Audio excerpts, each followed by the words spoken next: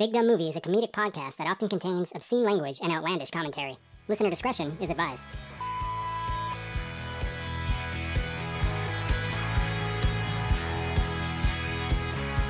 Hello and welcome to Big Dumb Movie, where we discuss movies of the big dumb variety. I'm your host, Corey, and I'm joined today with Steve. Aloha. And appearing for the second time on Big Dumb Movie from the world-renowned Wasted Potential podcast, the legend, Ronnie. There is no God here. Thank you, Ronnie. Also joining us from Wasted Potential, because Hobo Dan was not available, Shane. What's up? I worked really hard for that burp. Took a bong hit. We're a mess. Glad to be here. Thank you for filling in today, Shane. We appreciate it. I appreciate you.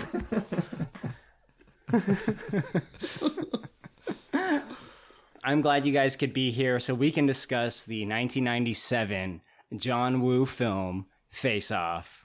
97's a good vintage. Oh, it's just a good decade. It is, isn't it? The back end was just, it peaked. It really peaked. Oof. Yeah, absolutely. We're going to have way different opinions on this movie today. Yeah, well, some are going to be right and some are going to be wrong. Right, that's the difference. That really is the distinction. Now, we once did a podcast on a movie called Con Air. We did. Where we talked about Nicolas Cage and his wonderful performances and his hits and his misses. I actually didn't go back. I'm assuming that's what we talked about. But I don't think we've ever talked about John Travolta. So I mean, why would you? Why would you? Exactly. Yeah. So maybe to kick things off in the right direction, Ronnie, can you talk to us about John Travolta? Do you like his movies? Do you like the man? I was thinking about this, and I was trying to think, what have I actually seen with Travolta? Like, everyone likes Pulp Fiction, and I've seen The Punisher, and I've seen Battlefield Earth. So those are the first three things I can think of. I have one good and then two terrible movies. So I guess it's kind of where I feel. I don't like Grease. I've never seen Welcome Back, Kotter, so I don't really know. I don't have any opinions on John Travolta's acting career, but I have opinions about his personal life. What are your opinions on his personal life? He seems like a well-balanced human being. The man's a legend. Well, he is OT8. So Well, also, his wife has died and his son has died, so he's been through a lot of trauma, so I laugh at his pain, apparently. yeah, Nicolas Cage shot his son with a sniper rifle. That was a very sad day. It was a rough time, but luckily in Scientology, everyone is immortal, so kind of washes out. That's true, and I wasn't sure if we were going to go this direction, but you guys may know this, you may not know this. I am a former Scientologist. That's incredible. Really? Yes, legitimately. That's amazing. Man, this is going to be a fun podcast. I have questions and I have a story to tell later. All my notes are fucked. I was just gonna throw wild shit about Scientology, and now we got a fact checker. No, feel free. I can validate it, or I can tell you if it's bullshit. I am not a Scientologist anymore, obviously. I am no longer in any cult. Except for podcasting. Let alone one that expensive. That makes one of us here. The cult of wasted potential. Just our podcasting in general. So you're right, Shane. There is immortality in a sense that Scientologists actually believe in reincarnation. So when you die, you come back again as another human. Not like you become an animal or a flower or like, in whatever like Eastern philosophy sense. You come back as another person. And the idea is to ascend beyond having to do that. That's one of the ideas behind Scientology anyway. It's still basically Buddhism, except you come back as a person. I was about to say, that sounds like a wholly original idea. Yeah. Not that any of them are that original. It's mostly just slightly different flavors of the same bullshit, but whatever. Hot take. Burning all the religious bridges down now. Steve, John Travolta, what do you think, man? I mean, huge Pulp Fiction fan. Not sure I'm all that fond of the rest of his work. I mean, I appreciate a lot of people really like Grease and Saturday Night Fever.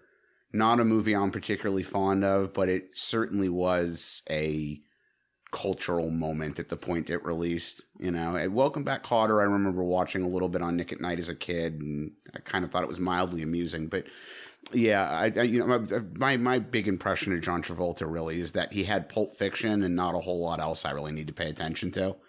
Well, I really liked the Look Who's Talking movies when I was a kid. I always forget he was in those. So, like, that's kind of what I think of, because it's, like, some of my earliest memories of John Travolta exposure is him being, like, the goofy dad to counterpart Kirstie Alley, even though he's, like, a stepdad or what have you, with Bruce Willis as the talking baby. Not that those movies were great, but they certainly sit in my mind as being watchable, although I haven't rewatched them in a long time. See, that's where I definitely would overlap. Like, I remember thinking they were kind of amusing as a little kid, but I don't think I sat through any of them since I was 12, so I don't know how I'd feel about them. I have a feeling I wouldn't like them all that much. John Travolta picks some weird fucking projects. Like, he seems to be in a lot of bad movies. As much as recently, within the last few years, he did Gotti, which has a 0% on Rotten Tomatoes. Supposed to be like one of the worst mob movies ever made. Yeah. Face Off got 92% on Rotten Tomatoes, so... We're going to get there. Well, it's clearly a masterpiece, right? But then that one that Fred Durst directed? Yes, The Fanatic. I wish Freddy Krueger would come and chop off your head, and it would roll in the street, and a truck would squish it, and the blood would splatter everywhere, and everyone would watch it. The Fanatic, I think people may be unaware or have forgotten his career really was borderline dead when he did Pulp Fiction. Tarantino brought him back. Really the only reason he got this or Broken Arrow or a lot of those other parts during the late 90s was because Pulp Fiction took off. If you look at the list of movies he was in during like the 80s in particular and into the very early 90s, all of a sudden you realize he's in a lot more stuff than most people remember. It's just that most of it was garbage nobody wanted to remember. And like Urban Cowboy. Yeah, and I always forget about that movie, and as a film, I actually think that it's the other best thing he was ever in, aside from Pulp Fiction. I don't hate it, dude. No, it's actually really not a bad movie, and if I can remove the way I feel about him from it, it really is actually a pretty damn good film in its own right. But one other thing he was in of note during the late 80s was it was a movie called White Man's Burden about a racist white guy who freaks out when he gets fired by his African-American boss. I think White Man's Burden, Lloyd. Yeah, exactly. It's a real burden. White man's burden, Lloyd, my man. White man's burden. Which is a phrase they'd stolen from Rudyard Kipling, who absolutely was a gigantic racist. The Jungle Book guy? Yeah. He was a major proponent of English colonialism and basically believed that the non-white world needed English colonization because it was the only way they could achieve any sense of culture. And when he talked about the white man's burden, what he was referring to is the burden of having to give culture to these cultureless people. So he was not a real progressive dude. If you believe in colonialism, then you'll be a man, my son. Right. There's a deep cut for you literature motherfuckers out there. Talk about a hard church to keep going. Right. The Church of Colonialism. But yeah, I mean, because to bring it back around, Travolta's career was borderline done, and then Pulp Fiction happened, and that's how you get this, really. Shane, what about you? John Travolta, do you admire him? So Travolta's career is a tale of three cities. Like, it was the best of times and the worst of times. Like, oh my God. You've got the first third, which is probably, I don't want to call it his heyday, but like his better times. He does Grease, Saturday Night Fever. It's young Travolta working hard, doing what he does. He dances and he's like a lady killer kind of. And then he takes a nosedive, and as you said earlier, he's revived by Pulp Fiction. Tarantino revives 90s Travolta. And then he goes on to do action films and all these things, and you're good. And then he does, and I blame John Travolta and Steven Seagal for ruining Bruce Willis, because I think there was some sort of cabal meeting where John and well, really Steven Seagal probably started this, but he's like, hey, you don't have to work. You just show up, you put your face on screen for one day, they give you sandwiches and money, and then you go home. Like, and every 90s action star is now doing this. And that is the Travolta we know nowadays, is that, and when Travolta gets bored and actually wants to try acting and then scares you like the Fanatic. So right? I am a very fan of the first two Travoltas, and the third I understand because I hope to one day be able to sell myself like that. He's also in Carrie, which I just remember right now. But Shane, what's that movie where he plays a Russian hunter and he's with De Niro? Oh, I think it's called The Hunter, isn't it? Yeah, where he's like an ex-CIA Russian, or he's an ex-KGB Russian. Yeah, and he takes Robert De Niro to go hunt like a tiger, but he's really hunting him. That one's great. Oh, you know what? I'd completely forgotten about that movie. You guys are right. I think it's called The Hunter. Something and like that. You also, the tiger thing, you're mixing Willem Dafoe's Hunter movie, which I thought was Jurassic Park 3. And there's also a Nicolas Cage tiger movie, too. Yes. Where he's on a boat and he hunts exotic animals. Oh my gosh. There's a lot of tiger things. Dude, Nick Cage between 2019 and the end of 2021 must have been in like 7 movies, and that's one of them. All of a sudden on my streaming services, over like an 18-month period, I saw like 9 movies that all had Nick Cage. I'm like, where the fuck did these all come from? Yeah, it's every action. 90s action hero is now just making B movies for $1 million a pop. You know who the one sort of exception is, and I find this to be massively surprising, is fucking Jean-Claude Van Damme, and I'm going to back that up. He did a movie a few years ago where he plays sort of a spoof version of himself. It's called JCVD. It got amazing reviews, did really well at festivals. I really liked it. No one paid attention to it. And then he did one season of a show for Amazon, I think it was called Jean-Claude Van Johnson, where he plays a sort of different spoof on himself. And it was very funny. He's the only one that seems to be making any effort to like legitimize himself in older age. No one's paying any attention to it. No one gives a fuck. Right. Well, I mean, even when Jean-Claude Van Damme was the hero, like at his height, no one really gave a fuck. Like, that's true. It was kind of like the die-hard action heroes or action people that knew about Jean-Claude Van Damme. Yeah. And like, people say, "Oh, I know Time Cop," but have they seen Time Cop? Right. I want to do Time Cop for a pod episode. If everyone is interested, we could do that in another group one. The Quest with Roger Moore. See, you guys already did that one, didn't you? No. The plan here is to do a podcast on both Bloodsport and The Quest in the same episode because they're the same movie. They are the same movie. Yep. I won't be invited to that one because I don't know what the fuck you guys are talking about. I will gladly sell my services for a nominal fee. My Travolta movie of discussion is Battlefield Earth. Because I actually liked that movie when I was a kid. Me too. But it was one of those things, I was a Scientologist. I was surrounded by Scientologists.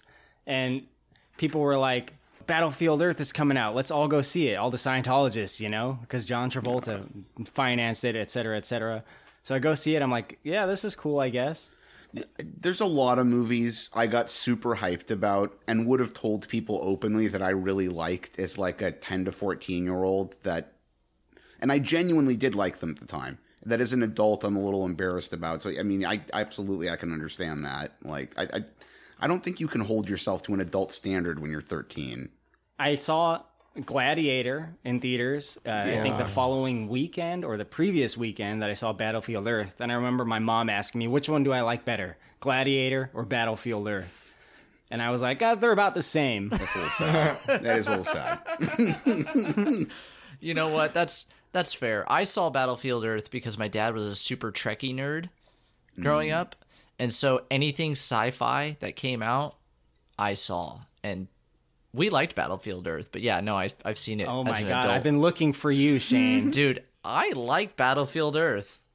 I'll watch the shit out of Battlefield Earth. I need someone that can join me for a Star Trek First Contact movie review because no one I know likes Star Trek.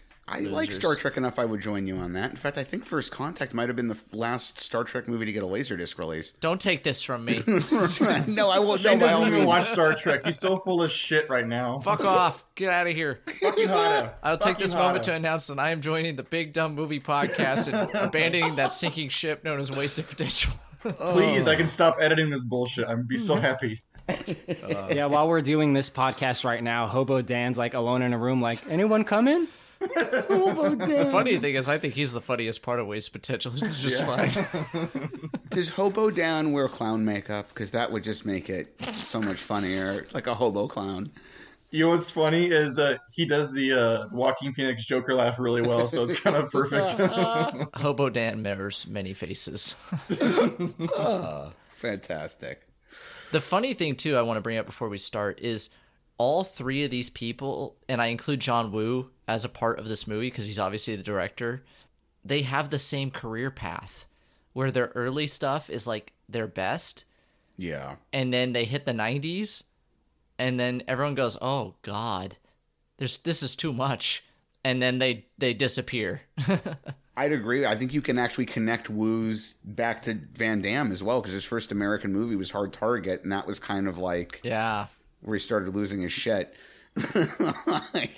Like Hard Boiled is probably his peak, and then like he gets a lot of money, and then he goes way off the deep end. Yeah, absolutely. I mean, what he had Bullet in the Head and The Killers and Hard Boiled. Mm-hmm. I feel like there's one other one in there I'm thinking of, but you're right. After that, it was kind of like, oh, here's Hollywood money, and it sort of disappeared. He did the fight coordinating for a '98 movie called The Replacement Killers. It was Chow Yun-fat's American debut and Antoine Fuqua's directorial debut. Oh. That was the closest thing to an American Hong Kong movie I think has ever really been made, aside from influences like The Matrix. It was kind of interesting. But, And Mission yeah. Impossible 2. Yeah, which I think, well, you know, I think Corey previously in our discussion about the movie described it, in his opinion, as being the worst of the Mission Impossible movies, and I can see why people would think that, but I do think that movie has redeeming moments. I don't think it's a steaming pile of garbage. I think it's an okay movie that got, I don't know, it's mixed up. I'm 100% in your camp, and we can discuss later, but Right. I think it got caught up in the Spider-Man issues where like the soundtrack and Fred Durst and Limp Bizkit and all Yes. them, and it got caught up in a lot. But if you watch it today, you never not finish that movie. Yeah. It's not one of those movies you walk away from thinking that was a gigantic steaming pile of shit. You know, you may not have loved it, but it's not that kind of bad movie. I'm just amazed that the franchise continued after that movie. Like, that seemed like a kind of a fizzle out. Like, Yeah. the first one started off good, and then you get the second one, which isn't as good, and it's kind of like, okay, we're going to stop doing this now. The first one by Yeah. far is my favorite, and that's not to take anything away from the sequels, because some of the sequels have been really cool, but the first one is still my favorite. There's a kind of quiet, classy It's a spy movie. work yeah. to it. Yeah. Hey, Corey, I'm so glad that you and I introduced Shane and Steve here, so then the two of them can talk the entire time we sit here and don't do anything. You want to start a podcast called Wasted Podcast? Yes. Big Dumb Wasted Podcast? Oh, man. Speaking of Steve talking, Because I don't do enough of it. I think it's about time. Steve, how the hell was Face Off made? All right, so I'm actually going to make an effort here not to overtalk, partly because the background development for this movie got a little complicated, and as is often the case, some of what appeared on the internet contradicts what I heard the writers and directors say, and there's gaps in the information I was able to collect, and blah, blah, blah. But what I can tell you is this. There are these two writers, Michael Collery and Mike Werb. They co-wrote the script together in 1990. They wrote it as a spec script. A spec script is a script that was not asked for by anyone. It wasn't written at the studio's request. Excellent. Right? It's a script that the writers decided to write to see if they could sell it later on. No one asked for this. No one That's asked for this. exactly what I was going to say. Don't ask for this. What a surprise. No one wanted this. No one asked for it. But by God, did we get it. The two of them have worked together on and off for years, Werb and Collery. They also wrote the script for Darkman 3, probably the worst Darkman. They also did the script for the 2001 version of Tomb Raider and a Tarzan TV show that they developed.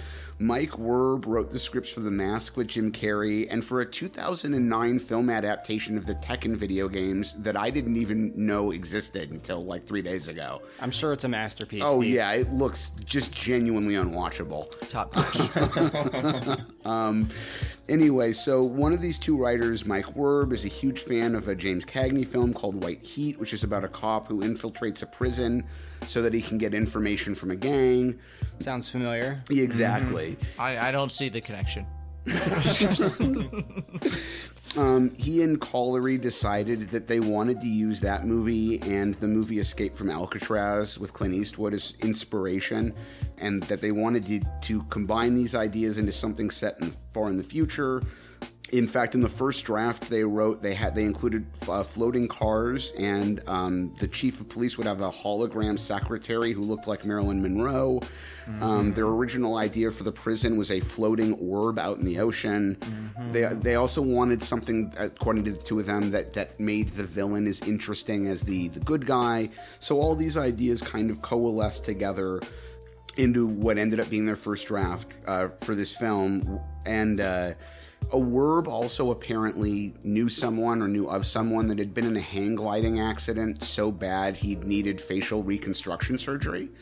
And that was where the face-off part of it came from. They decided that they would combine these all the ideas, and the original draft was basically a sci-fi film set in the future about a cop who gets a criminal's face transplanted onto him so that he can infiltrate a prison to get information from a gang and then escape, which is obviously not really quite what we ended up with. There's a whole bunch of information saying that the script got picked up by a producer named Joel Silver, who we've talked about before. He was involved in a lot of action stuff in the 90s. That Silver's production company took the film to Warner Brothers, and Warner Brothers liked it enough that they wanted to produce it. There's a rumor that John Woo saw the script for the first time in 91 or so. That's what the internet says, that he'd been shown it by Joel Silver's production company. John Woo, in his commentary track on the disc, says that he doesn't remember seeing the script for the first time until 1993. In either case, Woo saw the script. He, I think, was involved in pre-production for Broken Arrow at the time and declined it pretty much immediately because he felt it was too much of a sci-fi project, and he hadn't been doing Western films for long enough to feel comfortable doing a sci-fi film for a Western audience. Racist. Interestingly, from that point forward, Woo became the person they went back to the most often. The movie eventually languished at Warner Brothers. It ended up in development hell and went through a process called turnaround, where they try to see if they can get it going again. Warner Brothers and Joel Silver eventually just said, this is never going to happen with us. Somebody else can pick it up. Michael Douglas's production company got involved along with Paramount, and apparently they shopped other directors and couldn't really find anybody, and they went back to Woo. Woo was approached at least twice, if not 3 times, depending on which source you're looking at. But I think it's especially interesting that he ended up being the one they were chasing the most, because the writers in their commentary both stated that at the time they wrote the script in 1990, they had no idea who John Woo was. They'd never heard of him before. In fact, in a moment I think will be dear to Corey and I, and that almost no one else may understand, the two of them went to the New Beverly Cinema at some point in 1990, which is a revival theater here in LA that's actually owned now primarily by Quentin Tarantino. It wasn't at the time. It wasn't at the time, no. And the two of them went to the New Beverly to see a screening of an old film, and before the movie, they saw a trailer for The Killer. And Michael Collery apparently was so taken aback by the trailer, he went back again the next night and bought another ticket for a screening of the same movie just so that he could see the trailer a second time. And the two of them went back a week or two later to see The Killer being screened at this theater, and immediately agreed with each other after the fact that Woo was the type of director they wanted for the movie. But they kept going back to Woo, and he kept saying, I'm not interested, and I've got this other stuff on my schedule, and I don't do sci-fi movies, and right? This movie's shit. I don't want it. Right. And so at one point while the movie was at Paramount, they end up contracting Cholera. Right, yeah, cholera and typhoid. Joel Cohen. No, not, what is his first name? Now I'm blanking on his first name. The guy that directed Dragonheart. Triple X. Yeah, Rob Cohen. There you go, Rob Cohen. Yeah. So Paramount has the movie. They got Rob Cohen in. Rob Cohen was with them for a while. This is I'm going to keep going back to this because it's a consistent thing, and with other reviews as well, where the internet makes one claim and people say otherwise. According to what I saw, I think on IMDb, they're claiming it was John Woo's idea to move the timeline of the film. According to the writers, it was actually while they were working with Cohen that suggestion first got made, that Paramount actually hired him. They had him on board to direct. He was apparently the first one to say, I think in order to make this work, we need to make it a more contemporary movie.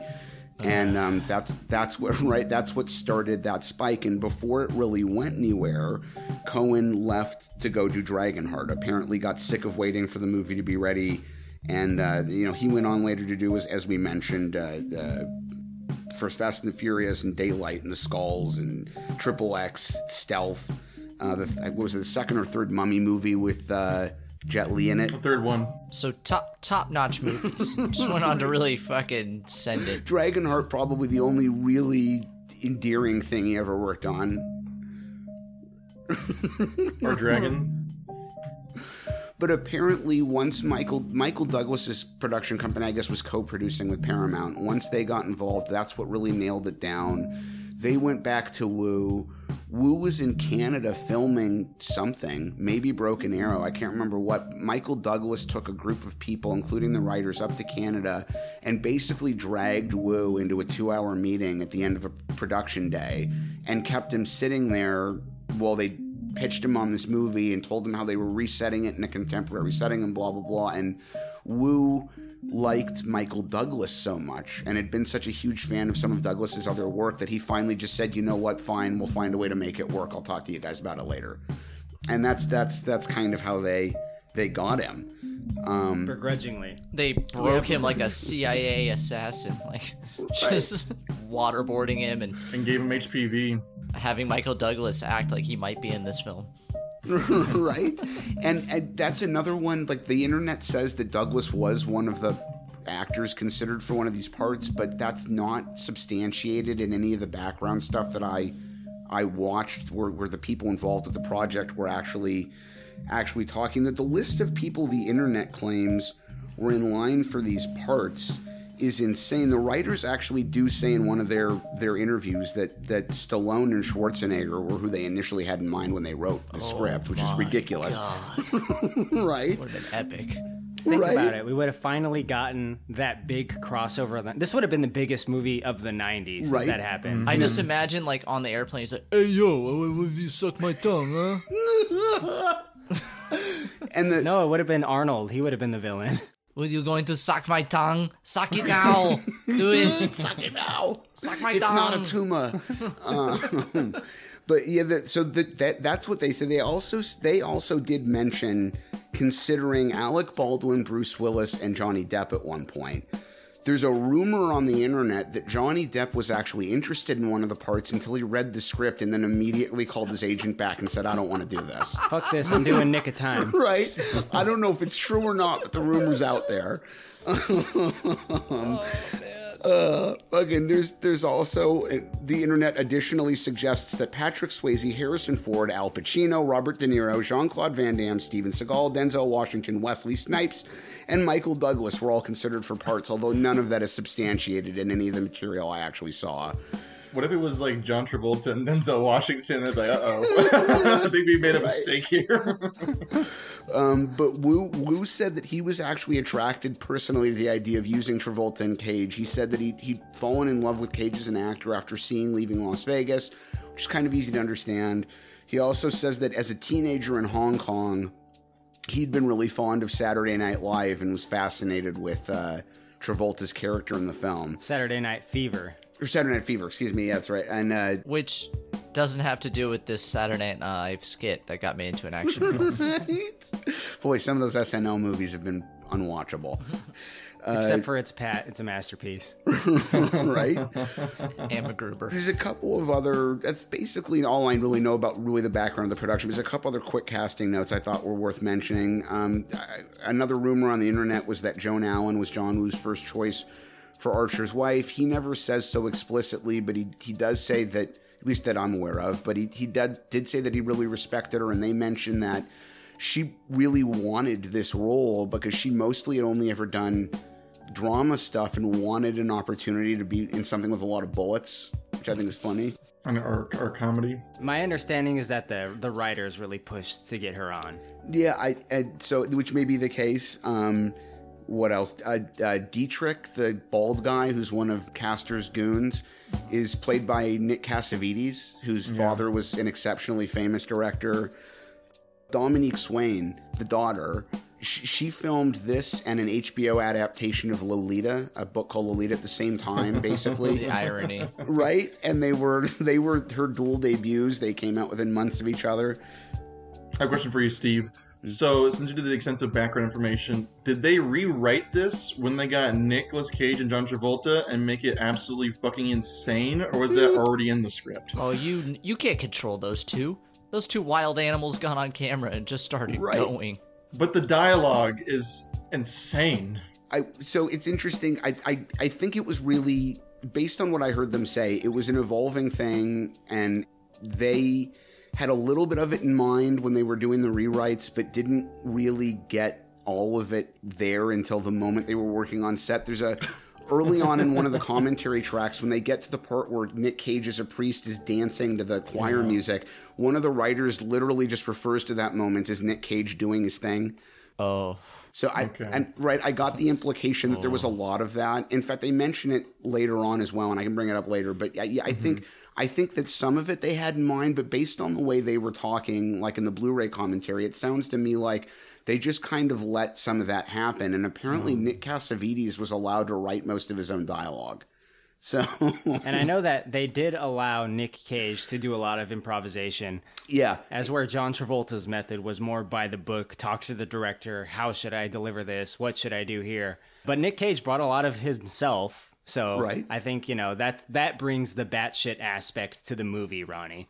Okay. I may as well mention it now real quick. There's that moment later in the movie where he's supposed to be Archer wearing Castor's face, and he's laying on a couch and he's talking about taking Archer's face off. And he does the gesture with his hands, and he's doing this slow. And Nick Cage ad-libbed that whole thing, and apparently he actually went on for like 5 full minutes on set, and they just let him do it, and then they cut it down to the parts they thought worked the best. Yes. It's painfully obvious that's improvised because they keep saying, face off, face off, face off, but face off? I'm like, oh no. So, once we kidnap Super Cop, then what? I'd like to take his face off. Yes. You want to take his face? Yes. His face off. The eyes, nose, skin, coming off. The face.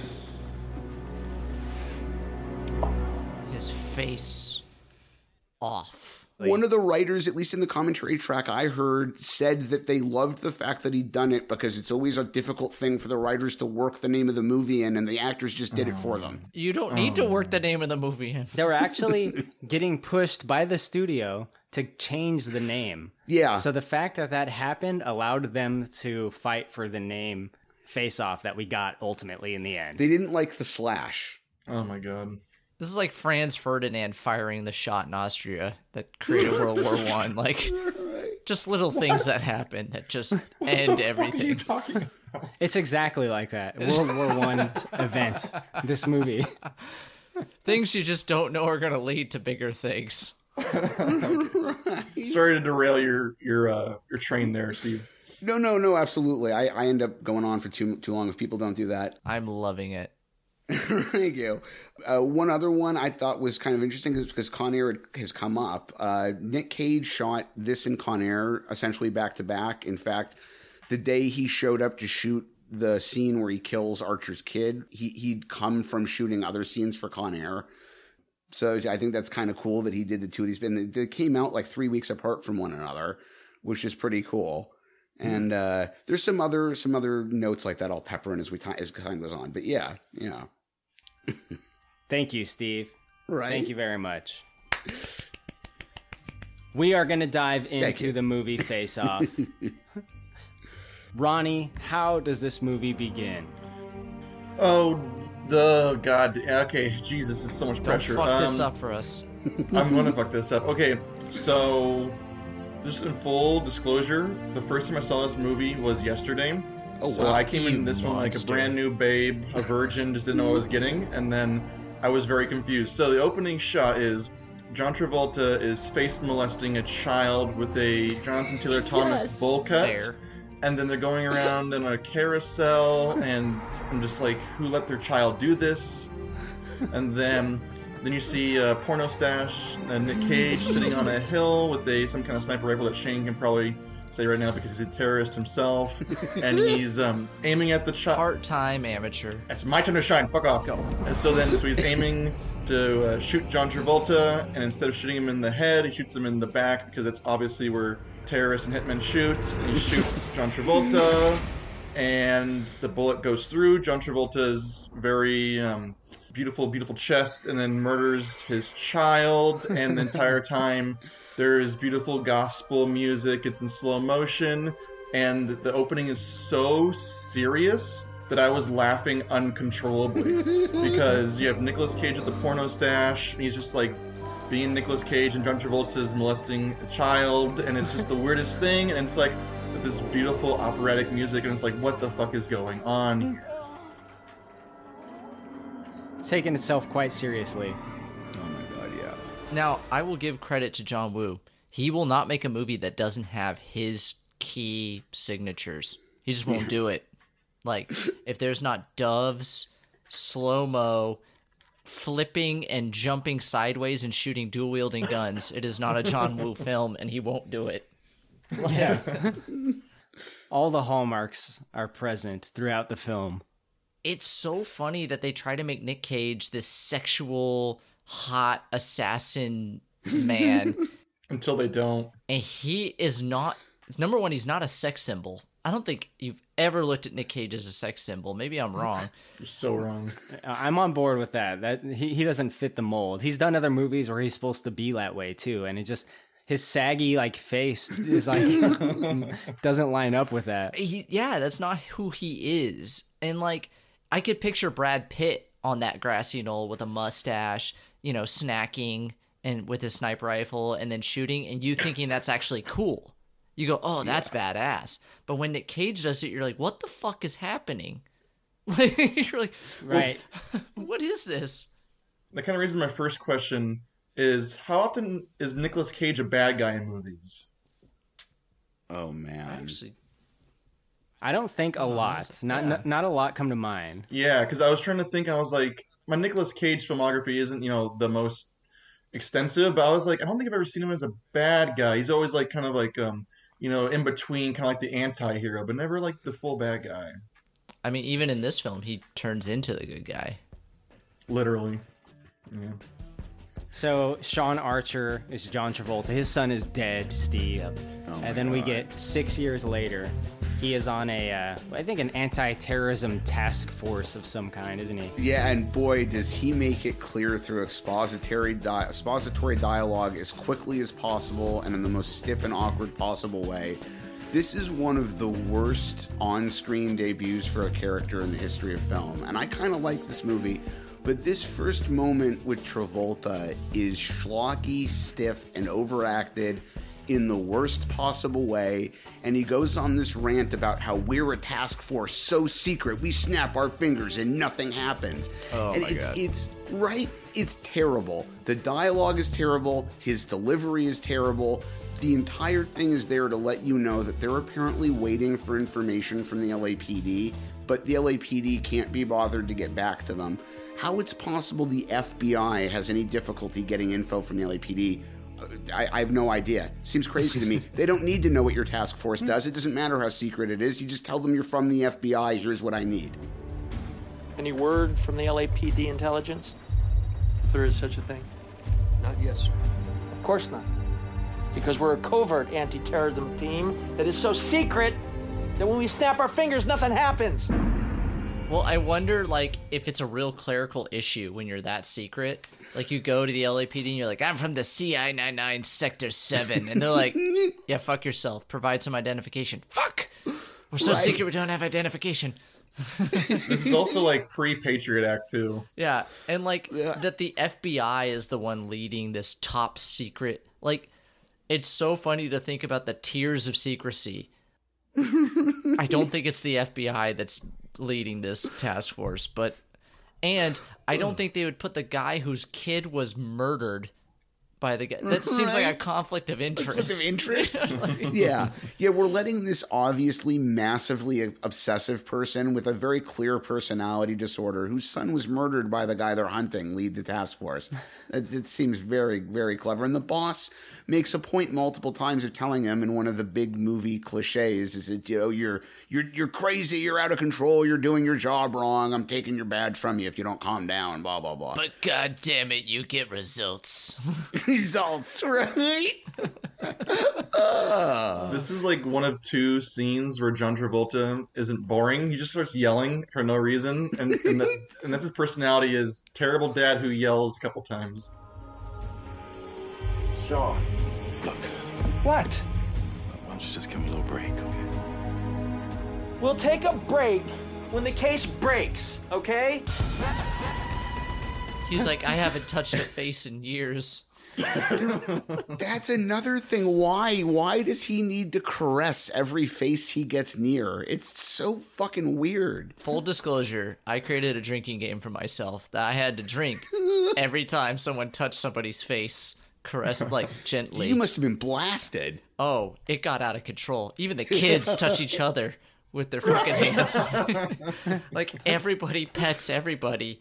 And I was like, who wrote this in? Yes. Who did this? Why is there so much petting in this movie? I don't get it. It's like, so this is a side note. I watched 12 Monkeys the other day, and in it, it's a great movie, but the lady in one of the scenes goes, she's, instead of saying advertisement, she says advertisement. Advertisement, yeah. It's just an advertisement. It's a Britishism. You're like, why doesn't the director go, cut, the fuck is that? Run it again, stop it. I know exactly which scene you're talking about where Cole gets her in the car, in her Jeep. And he's talking to the radio. And like the advertisement is the normal pronunciation in the UK. So if that actress, that's not Mary Stuart Master Antonio. I can never remember her name. But if she were English, it would seem normal to me. But you're right. In that context, I always thought, like, why does she use the British pronunciation for that word? It's directed by Terry Gilliam, though. It's true. But it's the same thing here where you think the director, John Woo, would go, well, stop. What was that? Don't touch their face. Just hug them. Like, just... It's in Travolta's contract. Yeah, you don't need to touch every face. Well, this is the exact thing he did to Idina Menzel at the Oscars that one time. He just grabbed her face and started touching it. He's a face toucher. Yeah, I like... Wait, he touched Maureen's face from Rent? Right. You're goddamn right he did. He touched Elsa herself. Even as a kid, I wouldn't have wanted a grown-up doing that to me. If one of my aunts or uncles had done that to me, I would have gone back to my parents and been like, yo, they're petting my face. Yeah, something's going on. Yeah, something weird's going on. I think Uncle Joe wants to molest me. They can't babysit me anymore. With Uncle John, we don't address it. Let it happen. It's fine. Right, exactly. Uncle John's hugs last 2 seconds too long. Right. He grabs butts and goes, oh. Dude, I mean, and that's really the most shocking thing of all of there's if that movie came out this year, it would get canceled immediately. And I don't even mean that as a shitty jibe at liberal politics. I just mean he sexually assaults that woman and nothing happens. Everybody is sexually assaulted, and like we're getting ahead of ourselves. The inmates are running the asylum in this movie. Like John Woo has no control, or maybe the producer has no control because John Woo's out of control too. Like slow motion here, people are flipping here, jumping out of windows. Like this movie is literally a project on if you let 3 crazy people run away with a movie, this is what you get. Right. It's like you give a madman a pile of crack and a loaded gun. It's bedlam. Yeah, it really is. So yeah, Castor Troy is Nicolas Cage, and he is, in the beginning of this section at least, he's in the Catholic priest outfit, I guess, to put himself into this Catholic convention that they have going on. It's an international choir convention, and the building they're in is part of the Los Angeles Convention Center. I mean, Ronnie, what did you think about him hamming it up here? This is like some of the best, I think, early on, right? Okay, so this is 7 minutes into the film, and I didn't know what I was getting into. So I'm like watching this, like, this is super serious. Is this going to be like one of those very melodramatic, serious films? And then Nicolas Cage walks out from putting the Sinclair, which says the Sinclair is hot, which is this wonderful 90s trope of technology just says things. So he walks out and he starts doing a metal headbanging to the choir. And then he sexually assaults I think a 16-year-old girl, saying he doesn't like Jesus, but he likes something. I didn't get what he was saying. He said something really inappropriate to her, then licked her face, I think, and walked away. And I was like, oh no, what have I gotten myself into? I never really enjoyed the Messiah. In fact, I think it's fucking boring. But your voice makes even a hack like Handel seem like a genius.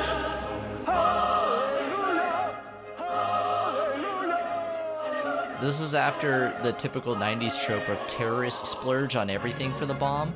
Like, instead of just like a manual pad, it's a touch screen. And like with flames, and you're like, what? Why'd you splurge for the touch screen? And adding Travolta to that mix, one of the next couple of projects he did after this was Swordfish, and it's the most unnecessarily overcomplicated plan in the history of movies.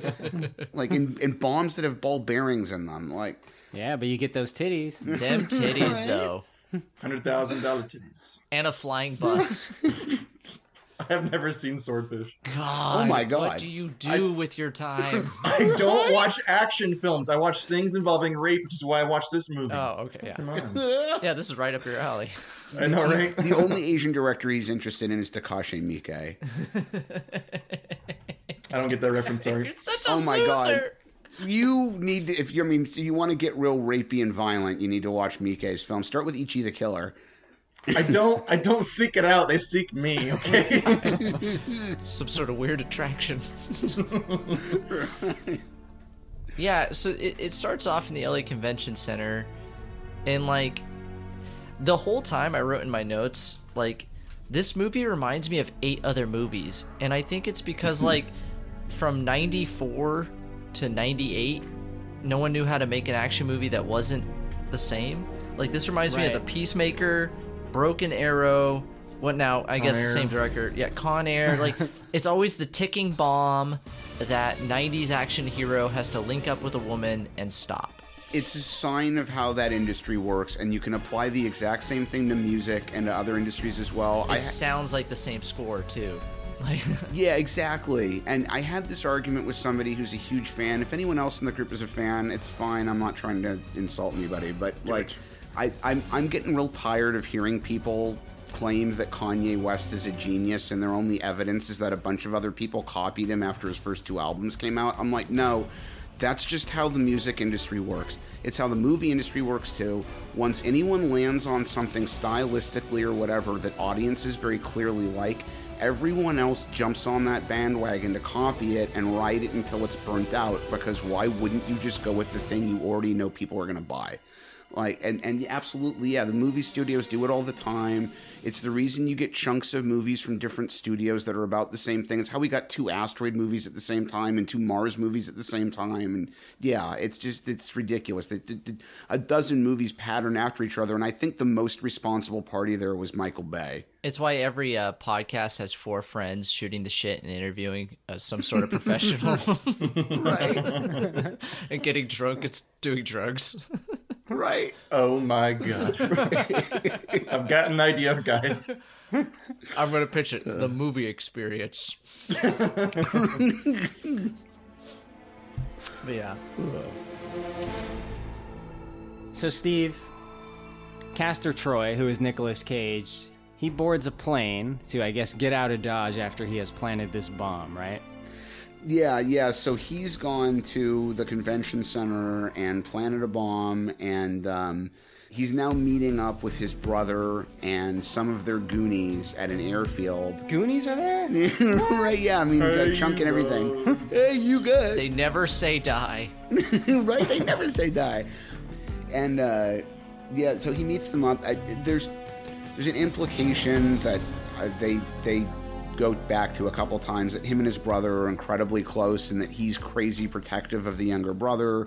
The 2 of them are named Castor and Pollux, which is a reference to 2 people from Greek mythology who were half-brothers, and the 2 of them, one of them was originally immortal and the other wasn't, and they wanted to be together forever, so they made a deal with the gods to share their immortality, but the exchange for it was that they became a constellation.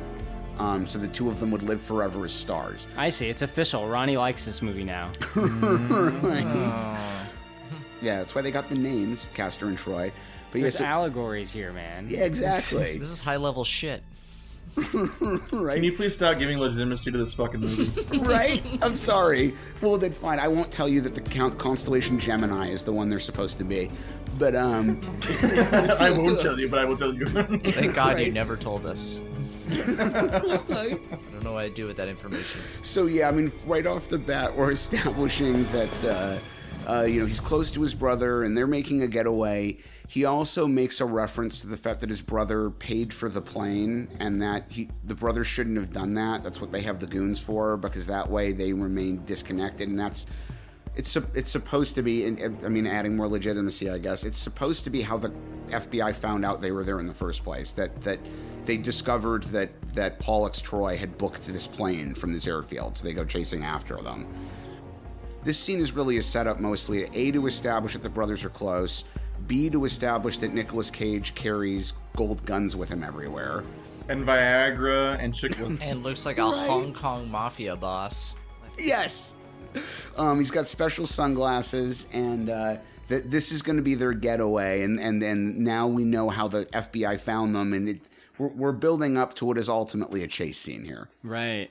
One of many. The most ridiculous... Okay, sorry, I apologize. The first most ridiculous chase scene ever where the actors have 40-40 vision and can see each other from so far away. Right? You've just never had a nemesis, Ronnie. You don't understand. I can see his receding hairline. It must be Nick Cage. that friar monk cut. I could see. I know, it's so awesome. Fucking the plane chase is not one of my favorites ever, but it was a big thing to coordinate. They actually did destroy that plane. Good. And they got the entire thing in one take. Oh. There's an internet rumor they used 13 cameras. Wu remembers in his commentary using 6, but either way, there were at least 6 cameras set up. Right? I was going to say, everyone did so much coke on this, they probably don't remember anything. This film, if anything, is an ode to 90s stuntmen. Like, yes. These men who were paid $2 an hour did such incredible things for this film, and I'll really get into it on the boat chase scene at the end. Mm-hmm. But the fact that they had a helicopter smash a plane, and then a Humvee almost run into a plane, like this shit is wild. Wu risked everybody's lives on this film. Oh, Yeah, in fact, really with the... I guess I could have waited till we get there, but the boat scene especially, there's a moment where Archer and Castor's body, whatever, is being dragged along the boat by a chain, and he's kind of water skiing on his feet. And apparently the stuntman who did that literally almost died. He got one leg pulled under the boat at one point and couldn't walk for like a week afterward because of the damage it did. Oh, yeah. Wu remembers pulling him out of the water and that his leg was so swollen his pants had to be cut off of him. So, yeah, I mean, crazy what they did. And yeah, they got this whole thing in one take with at least 6 cameras. They really destroyed the plane at the end by smashing it into a fireworks factory. Yeah, right. And the 2 writers commented during the commentary track that they had to rewrite this. I don't know that this number is really accurate. He may have just been using it for the sake of example, but one of the writers remembered having to rewrite the scene something like 10 times because they had multiple different ways this was going to play out, and Wu wasn't happy with most of them. In one of them, he says that the fight was going to culminate at the top of the control tower and that Castor was going to fall off of it, and Wu didn't like that idea. So it ends up with the plane exploding and the 2 of them having their fight inside the hangar. See, this, like you guys said, is some 90s ass shit. I forgot to mention, I wanted to add one other asterisk there. One of their other ideas was that Castor would fall into what the writer describes as cryo tanks and would end up being frozen. Oh, top notch. Right? Demolition Man? Notch. Yes. You already got that movie. It's called T2. God damn it. But the action scene is so 90s in that, of course, they make it into some, like, you know, industrial, like, warehouse environment, right? Yeah. And then you get the constant bits of slow-mo. And that's really Wu's trademark coming into play, is the slow-mo with the gun swings and the diving while you fire a gun from each hand. And this is where the killer comes back. Wu jizzed all over this movie. It's like, you can't stop seeing Wu. Like, every time there's a corner, someone is up against it with the opposing force also against the same corner. Like, right. Just around the bend. Every time someone has one gun, you're like, it's only a matter of time before there's 2. Like, but like, there's a couple things with this. So Nick Cage goes in the plane and begins to immediately sexually harass another person. You know, I can eat a peach for hours.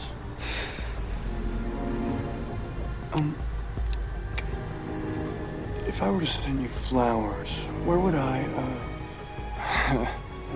wait, let me rephrase. If I were to let you suck my tongue, would you be grateful? He goes, I can eat a peach for hours. And this keeps coming up over and over again, this whole peach obsession, which, does that mean ass? I don't know. But so then... Yeah, he eats ass. for hours. That's what it is. And when he goes, good for him. What if you suck my tongue?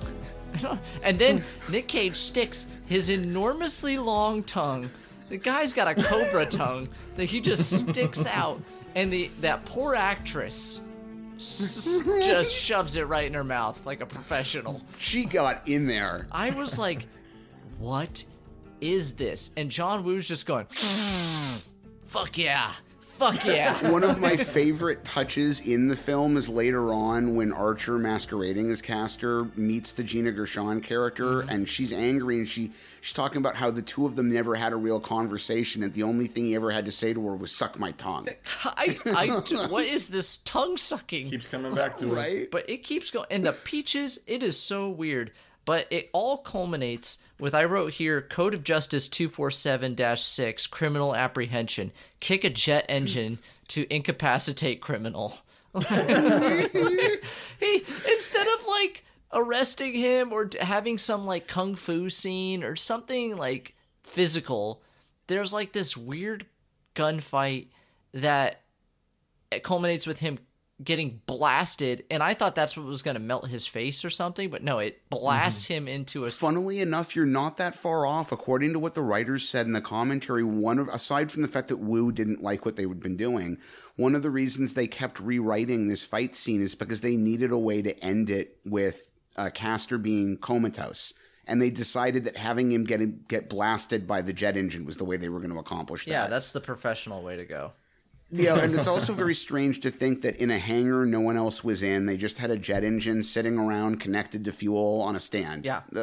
Yeah. Not a OSHA violation at all. No. And it's also a jet engine that's much too small for the plane that it's anywhere near, so like what's it there for? But yeah. And there are so many FBI agents that die that no one gives flying fuck about. Like there's no funerals. Like we lose if one cop dies in the line of duty, it's like the whole state and nation knows. But FBI guys are just blown away at every second of this movie.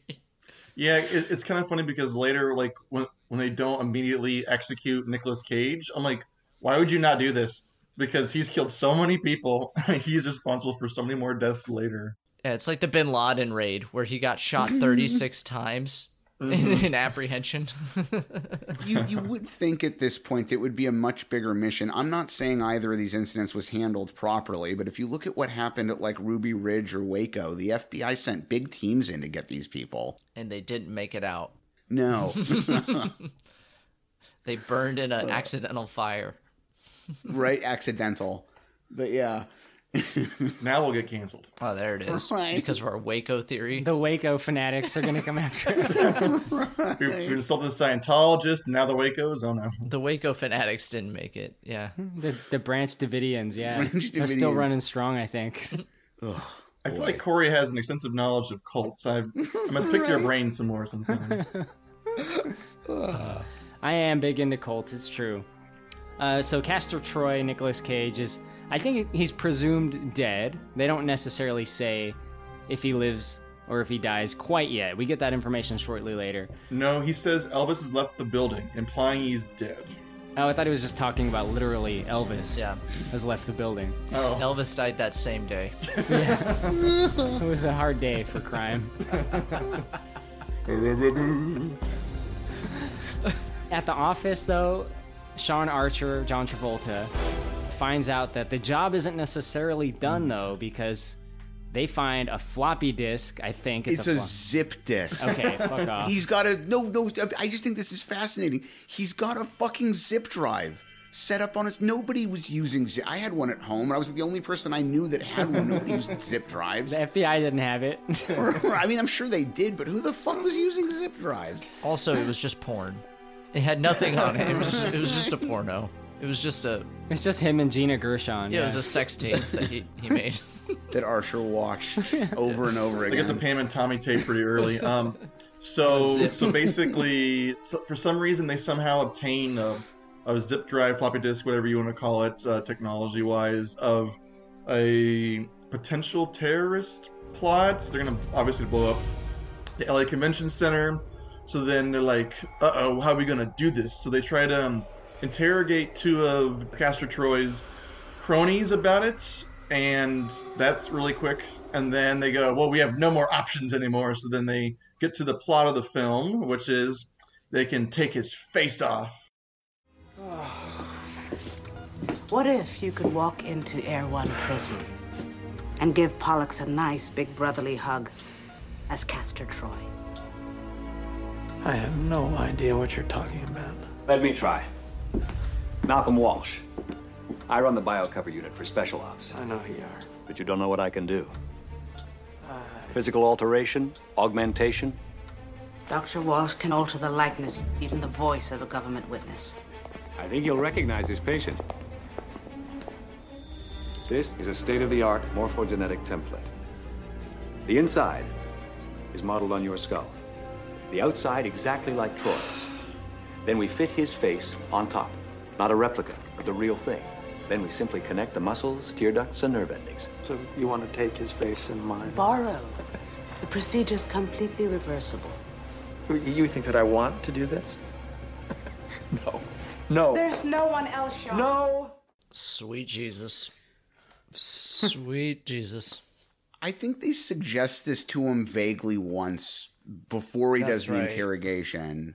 Yeah, and he's like, no, I can get the info from these people. And then he proceeds to break a whole bunch of laws in regards to how you're allowed to interrogate people. And put guns in people's faces while interrogating them. Yeah.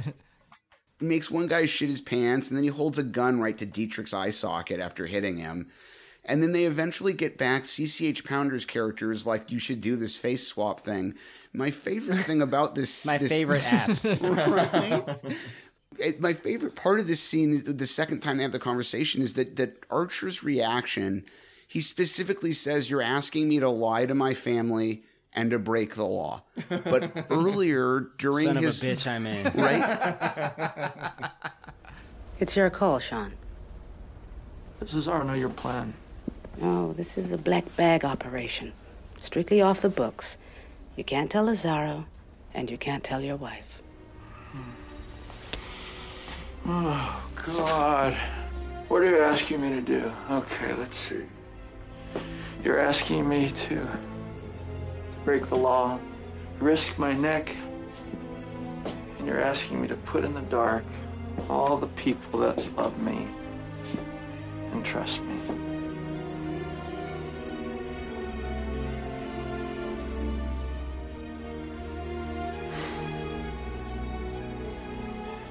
I'll do it. Earlier in the movie, during his gunfight with Castor, he specifically tells Castor that he doesn't care if he dies because he doesn't feel like he has anything to live for, which to me means he doesn't give a shit about his wife and daughter, so clearly he's not worried about his family. And he also had just spent several minutes, as was already pointed out, beating up and assaulting and holding guns to the head of people he was interrogating. So I find it odd that in this scene where he gets asked to do the face swap, he's upset about the idea of being asked to lie to a family he clearly doesn't give a shit about, and that he's being asked to break the law when he's already done so a lot. Like, what do you? This is kind of your thing. Yeah, here. this is like what you do. If this is going to be suggested to anyone, you're the one. You're the guy. Yeah. Which shows why his boss was so confused why he wouldn't do it. It's just like, this seems right up your alley. I don't Well, I see. picked you, bud. Oh, and we skip past really quickly. John Travolta goes home after they think this is really weird. The intelligence about the Nicolas Cage being alive or dead is very unclear, because he's dead, then he's alive, and he's dead, and everyone thinks he's dead, but then how do they know he's dead, but he's actually alive? But he goes back Why home. are they keeping his body alive? I don't know. Doesn't make any sense. They take his face off and they keep his body alive? Like, why? That doesn't make What sense. do you need him for? It's like Bin Laden. He's not actually dead. Same with JFK and Tupac. Yeah. So they go back home to Nicolas Cage. Like, God damn it, John Travolta's house, and we meet the most patient woman that's ever been on planet Earth, and then his goth stripper of a daughter, because they got to introduce the family, because, like you said, he doesn't give a shit about them until he gives a shit about them at some point, maybe.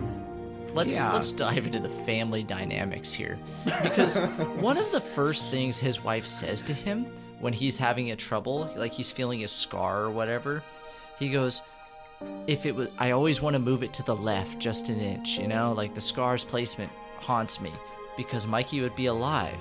And then she goes, but you wouldn't be.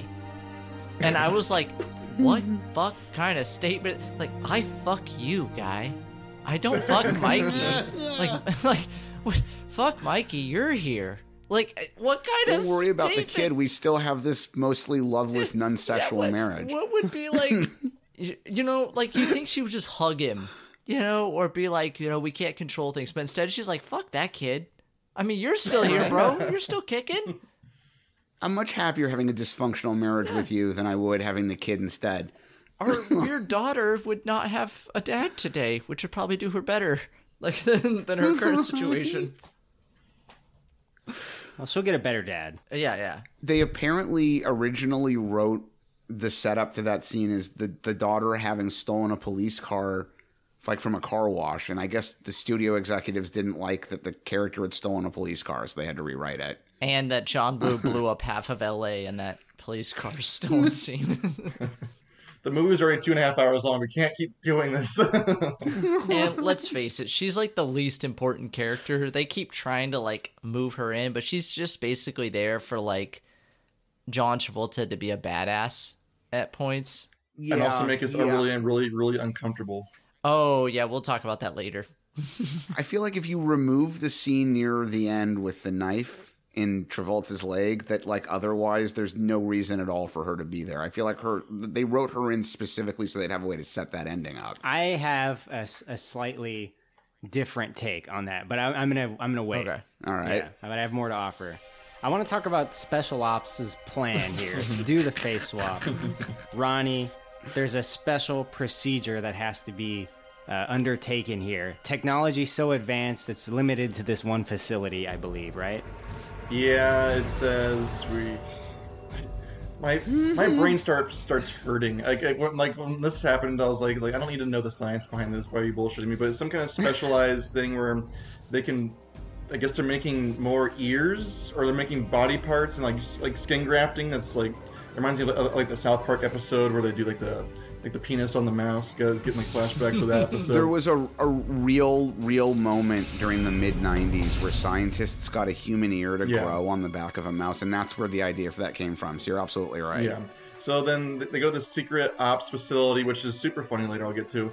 But then they say, well, what we could do is fuck up your hairline, mess up your face, make you look like Nicolas Cage, and we'll cut up your face. But then don't worry, we can put it back on, no big deal. I'm like, I wouldn't believe you for a goddamn second. Then they say stretching someone else's skin over your skull is not going to make you look like them. You just look like Leatherface, right? I wrote in my notes, nothing about this procedure seems short term. No, or reversible. He's like, you see, we clip your nerve endings. And we're just going to give you a haircut. Which, by the way, they do the haircut inside the operatory where they're also performing surgery. Mm-hmm. Right. The doctors are multi-skilled. They are professional stylists. And, there's nothing you'd want more in a room where you're removing people's faces than a bunch of floating hair. Like, that's great for a surgical environment. And once again, it's kind of like this branch of the FBI is so secretive, just like this ops facility is so secretive that no one knows about it, and there's no like paper trail, so that later when Nicolas Cage burns it to the ground, no one knows what's going on. Until it doesn't. Until it's I known. know. But I can just picture the writers slowly slitting their wrists with a butter knife as they watch this scene, because like, as a futuristic movie, if this movie was taking place like 1,000 years in the future or 300 years in the future, and they're like, we're going to clone this bad guy and you're going to control his clone, like, then you can create circumstances where he's trapped inside the clone kind of thing, right? So like this face, that is interesting because you get rid of all the disbelief. When you're saying the same people that gave Pam Anderson her tits are going to swap your face onto someone else's, like, it's hard to really buy it because like plastic surgery is so great. And you're like, I don't think so. Yeah, they're like, can we see some of your previous work? And it's all boob jobs in like a photo book. Right. To your point, here's where it gets especially funny, because I agree with you, but the writers were allowed on set basically every single day. They actually credited Wu for being much nicer about that than normal.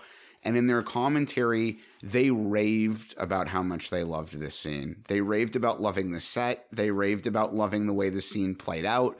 They thought it was all super cool and are totally happy with it. I agree with your assessment.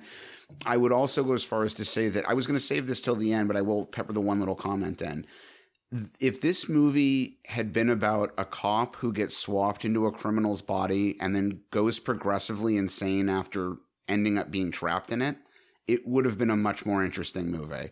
Oh, I wrote that. I was like, why do we need a ticking clock? I was like, this has potential to be kind of an interesting idea about being in someone else's body, like a possession. Right. And the psychology of it, I almost think they should have rewritten it that way and then given it to David Cronenberg. It would have been a really, really interesting movie. Jesus. It kind of reminds me of like Hollow Man, where like Kevin Bacon goes up the deep end because like the whole procedure fucks with his brain and whatnot. Yes. Mm-hmm. Yeah, absolutely. You put the good guy in the body of a criminal he's been obsessing over his whole life. A cop who was a compulsive personality to begin with, and then just watch him unravel living this guy's life. And they kind of get into that later, but they really don't, which I'll explain like what's frustrating. Yeah, they skim it. You talked about Cronenberg. I mean, there are some grotesque aspects to this surgery. Yeah. Sometimes the dummies even look like the actors are supposed to be. Sometimes they don't. Right. I like that they use the screen monitors to show you. I think that saves a lot of the poor prosthetics, because like in the background you see the faces on a very grainy kind of 90s monitor, so it kind of helps see like, okay, so it kind of hides the imperfections a little bit. Sometimes the Nick Cage dummy looks like Mark Rolston, from Shawshank. Yeah. No, I think you're right. They at least did a nice job of covering it so you don't notice too much of the problems. Until later when you get a close-up of Nicolas Cage to the glasses and it looks like someone just put like jam on his face and said, that looks good enough. That'll do. Wu and the special effects guys apparently wanted more than that, but Nick Cage apparently was so disgusted by the makeup they originally had made up for him that he demanded he be allowed to spend as little time as possible in it and did not want there to be any reflective surfaces in which he would see himself. So the sunglass thing was like the compromise. God. That'd be fun if Nicolas Cage is walking around kind of like a mummy with his face kind of half wrapped the entire time and just yelling and shooting shit too. Give me a mirror. That's the one thing is when he wakes up with his face off, I was like, number one, you would go back into a coma from the sheer agonizing pain of exposed nerve endings. Like, yes. But not only that, he's smoking and talking. I was like, he doesn't have lips. How is he talking? Like... Yeah, when he first calls from the hospital to get his Goonies to come with the doctor, he can barely speak at all, and by the time they get there, like an hour later, he's figured out how to speak and smoke perfectly. The Goonies show up, they're like, Data like comes in through like a line. Hey boss, you look great. I'm like Joe Pantoliano is trying to perform facial surgery on somebody. This feels like a bad Batman movie. Oh, I have that written down for later. If I remember correctly, in the New 52, there was the Death of the Family, where the Joker did cut his face off and then staple it back on. It really is horrifying the way they drew it. It's one of my favorite Batman things ever. It's the Joker at maximum fucked upness. I love it. Yeah. Yeah. They did him good in New 52. They really did. I only read Hustlers, so... When they go to Guantanamo Bay later and they have him in like the weird magnet shoes and they say you can't leave the circle, I was thinking Mr. Freeze and Batman and Robin were like you can't leave that little circle like refrigerated area. I got like flashbacks of that. Yeah, we can talk about the prison because the face swap does happen. The face swap happens. They take away Archer and Castor's body, and in the moment where he's being taken to the prison, you can hear some of Archer's FBI coworkers talking about how Archer would be furious if he knew this was going on. It's a good thing he's stuck on that training mission in the Georgia swamp. So you get, they all think that the real Archer's on a training mission, but they get him to the prison. It's a floating prison. The prison was supposed to be the center point of the whole movie originally. Even later, the set was supposed to be way bigger than it was, and they ended up shooting it like in an abandoned factory or warehouse and only being able to use part of it. The prisoners were originally supposed to be kept hanging upside down like bats using the magnetic boots. And we're going to be... right? And they were going to be kept inside these bubbles that fed them with fluids and stuff. There's a rumor on the internet that the metal boots they wear in the movie are the same ones that got used for the Mario Brothers movie. Although they never mention that in the commentary, so that might be someone making that up. The writers claim in the commentary that the boots were mostly all actually made of metal and were super heavy and hard for them to move around in. They all look like silver spray-painted ski boots. Yeah. Really. And they don't do their job very well in regards to stopping the characters from fighting with each other, because there's a moment later where Archer as Castor kicks somebody while he's wearing the metal boots, so apparently they're not that heavy. Gives him a super kick. Yeah, a super kick. This is like the reverse Magneto prison. Yeah. Right? This is like... This is where you keep people who can't manipulate metal. I don't think the prison guards know how magnets work. Right. They say that this whole place is a magnetic field. And I'm like, so it's metal? Like, and then I'm like, magnetic boots. Do you have a problem with people flying away? Like, what is it? Why do you need to strap their feet to the ground? Just have a cage. Like, and I guess the whole idea is supposed to be that the prisoners can be located because there's GPS in their boots and that they can be locked down to the floor, but when the huge prison fight breaks down and they order the lockdown, it takes like a solid 3 minutes for it to actually happen. Right. And then later in the movie, there's an even bigger prison riot, and they don't seem to lock it down at all. No, the codes aren't easy to type in. It's like you have to beat a game of Tetris. Mm-hmm. It's like that scene at the beginning of Running Man where they're fighting back and forth with the computers that blow everybody's heads up. Yeah. Also, I'd like to say that I got a lot of Punisher vibes from this movie as I was going through. And then... Son of a bitch. And then Tom Jane appears. my favorite actor of all goddamn time, Tom Jane. Surely because you're a huge fan of the show Hung, right? Oh yeah, and The Expanse. But he shows up and I go, holy shit, that's Tom Jane. And then it goes and I like had to pull it up. I was like, my God, my Tom Jadar went off. But yes, it's funny that he would go on to do The Punisher, which has almost the same setup and plot as this, other than switching faces. You son of a bitch! Stop taking my goddamn comments, you piece of shit. I did this on my own. Oh, you did, you fucking liar. You exist because of what I give. I'm leaving the chat. All right. Yeah. Hey, Ronnie, do you have something to say about Tom Jane? Go fuck yourself. Isn't there another movie where they put Tom Jane in a long blonde wig and have him pretend to be German or something? That's The Punisher. That is The Punisher. You know what? You're right. It's a moment in The Punisher. Yeah, he's the arms dealer in the beginning. Yeah. Fuck that movie. Yeah, fuck that movie. I want to say that when we originally thought about doing this podcast and collabing, that I offered The Punisher. I want to say that I did. The best Punisher is clearly the one from '88 with Dolph Lundgren in it. Oh, get out of here. We discussed all this on our Spawn commentary. Which John Travolta's in The Punisher too. My God. Yes, he is. Yeah. I want to quickly talk about the boots, right? So Okay. we know they're the magnetic boots. So the IMDb trivia says that they're the boots that the Goombas wear. Yeah, in Mario Brothers. Not the super jump boots that Mario and Luigi get. Although... Oh, that's true. They steal those from that woman. The boots do look similar to both, but not exactly like either. And I looked at some images to make sure. But they do kind of have a similar front design as the Goomba boots. This is the biggest problem with IMDb and I guess Wikipedia and any other website where people can put in info is there's no quality assurance. No one's double checking. Anyone, and I'm not even saying the people who put those facts there are necessarily lying on purpose. They might be convinced that they're right, but it just a lot of this information doesn't check out when you go looking for verification elsewhere. Well, it's the Wikipedia for film. It's all it really is. Yeah. Ronnie, do you think that Sean Archer, now in Nicolas Cage's face, does a good job impersonating Nick Cage here in the prison? He starts to do his method acting, I think. So this is the weirdest thing. I think that Travolta is a perfect Cage. Travolta does a hilariously insulting impression of Nicolas Cage, and I love it because I feel like if I was Cage, I'd be so mad at how over the top he's going. But Cage is kind of boring as Travolta because I think his character is a little more boring. We're gonna blow up LA, bro. Ain't it cool? All right, rub my nose in it, why don't you? $10 million design, and now those militia nut jobs get to keep their cash? So fucking unfair. That bomb you built does deserve an audience. It's a work of art.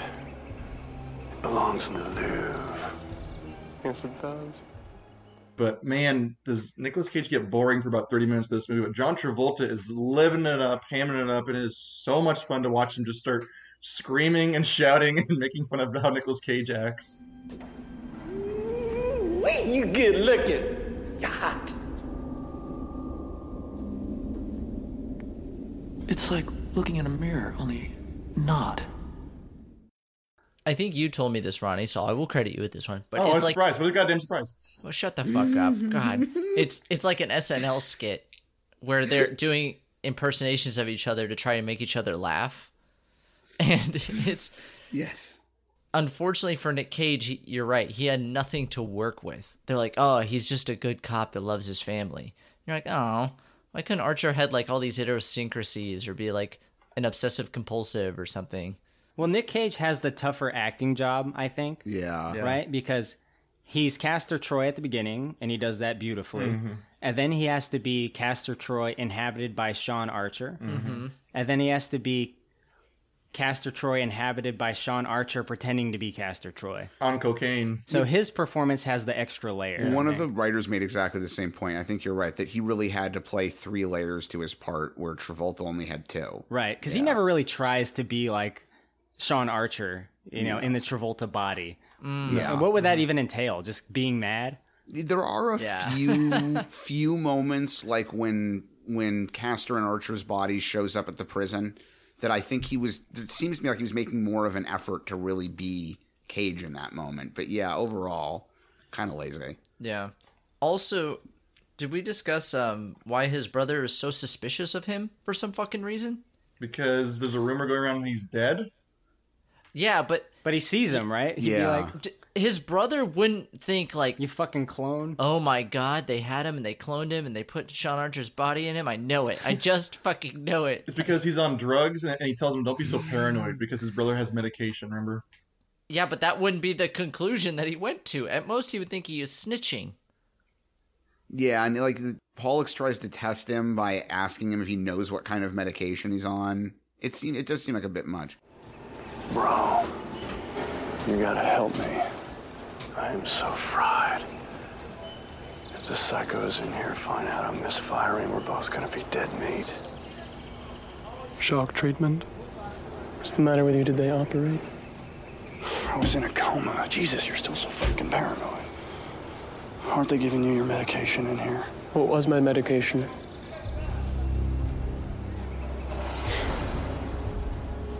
Pollux, I hand-fed you those pills for years. Vivex. I haven't forgotten that. It's just everything else. It's like me asking my brother, what's my birthday? And he'd be like, here it is. Well, I guess you passed the test. Yeah, exactly. Well, no shit. He has no reason to think that his brother is another person inhabiting his body. Why would anyone jump to that conclusion? I think you're both right. I think they were leaning back on that he was supposed to think that his brother was dead, but it's not. You're also right. It's not enough to cover that level of suspicion. I think it also just adds like a conflict too. It just adds more tension. It's dumb. Oh, that part's the dumb part of this movie. Okay, I'm sorry. I didn't mean to step by bounds there. I apologize. I also get the feeling that they wanted to set things up that way so that later on when Pollux discovers what's really going on, he's more accepting of it. Like, it doesn't take much when his brother shows up wearing Archer's face for Pollux to be like, oh yeah, I get what's going on. Cool. I accept this. Yeah. His accepting should have been as hard as the wife accepting. It should have been a big deal. Yeah. Like, they should have mirrored each other a little bit, but... Joan Allen's reaction to figuring out what's going on is the best moment of acting in this entire film. She wants to vomit. Right. No, the best moment of acting is when they have the prison fight and Nick Cage is bleeding from his mouth and he's kind of like bent over on one knee and he looks up and then he gives the big smile, the big Nick Cage smile. Yes. That's it, man. Yep. And that moment lives in my heart. The writers describe that moment as Archer's character learning to indulge who Castor is, but I agree with you. For me, it was just like, oh, there's Nick Cage. There he is. That lovable scamp. Right. You son of a bitch. Or as they would say at Wasted Potential, scrunt. You dirty scrunt, you. And then he would go on to narf all over the place. So, I know you mentioned earlier that this prison scene was supposed to be the majority of the movie, which I think is a more interesting movie because, number one, it gives us more time for the characters to deal with being another person, right? So you've got Castor Troy, who's now learning family life, and I think it would be kind of interesting to see this crazy terrorist who's giving this woman the best sex of her life now. Like this view, and like maybe he wants to settle down a little bit, right? That's kind of interesting. And then like you have the family man trapped in prison trying to be a crazy person and escape. Like I think that's a much more interesting movie than what we got. Yeah. No, I agree with you. And they cut it short with, oh, this prison, which is like this crazy Guantanamo with magnetic boots. All you have to do is have a cigarette and punch someone, and then you're out. It's because John Woo got bored. He's like, there's no more shooting. We need more shooting. Yeah, there's no doves in this prison. There's no dual wielding. The weirdest thing about that, and I agree with you, but the weirdest thing about it is Woo talks a lot in interviews and in the commentary for this film about being a character-driven filmmaker and about all these fights that he apparently had with the studio because he felt like they were trying to take the character away. But it really doesn't. It seems the opposite. I'm agreeing with you guys that like it really seems more like they went thin on all the areas where they had an opportunity to actually give any substance to these characters and instead just used every moment as an acceleration point toward the next gunfight, which is like what action movies typically tend to be. But You know, you think about movies like Die Hard, where the John McClane character is super engaging and is doing something while he's making his way to these gunfights. And in this, it's just like, just get me to the next action scene, you know? And I also think it's weird. The only thing they really did was swap these guys' faces. And apparently they also somehow modified each of their bodies so substantially that a woman who's been married to this guy for 20 years and has had 2 kids with them can't tell at all that it's not the same body she's been having sex with. Body or dick? Either way. I wrote in my final notes, when they swap back, can we keep his dick? Do we have to change everything? Like, at some point, I guess a guy's a guy, but come on, you're telling me a woman who's been married to the same man for more than a decade can't tell, even in the dark, that it's not the same guy she's been humping all these years? She has 2 kids with him. She's like, these moves are far too advanced to be my husband. Right? Different chest, different stomach, different everything. So going back to you're talking about like the tone of this and kind of like the whole vision, because it's the first time watching this, and I was like, I didn't know Nicolas Cage was going to come back, but of course he's going to come back.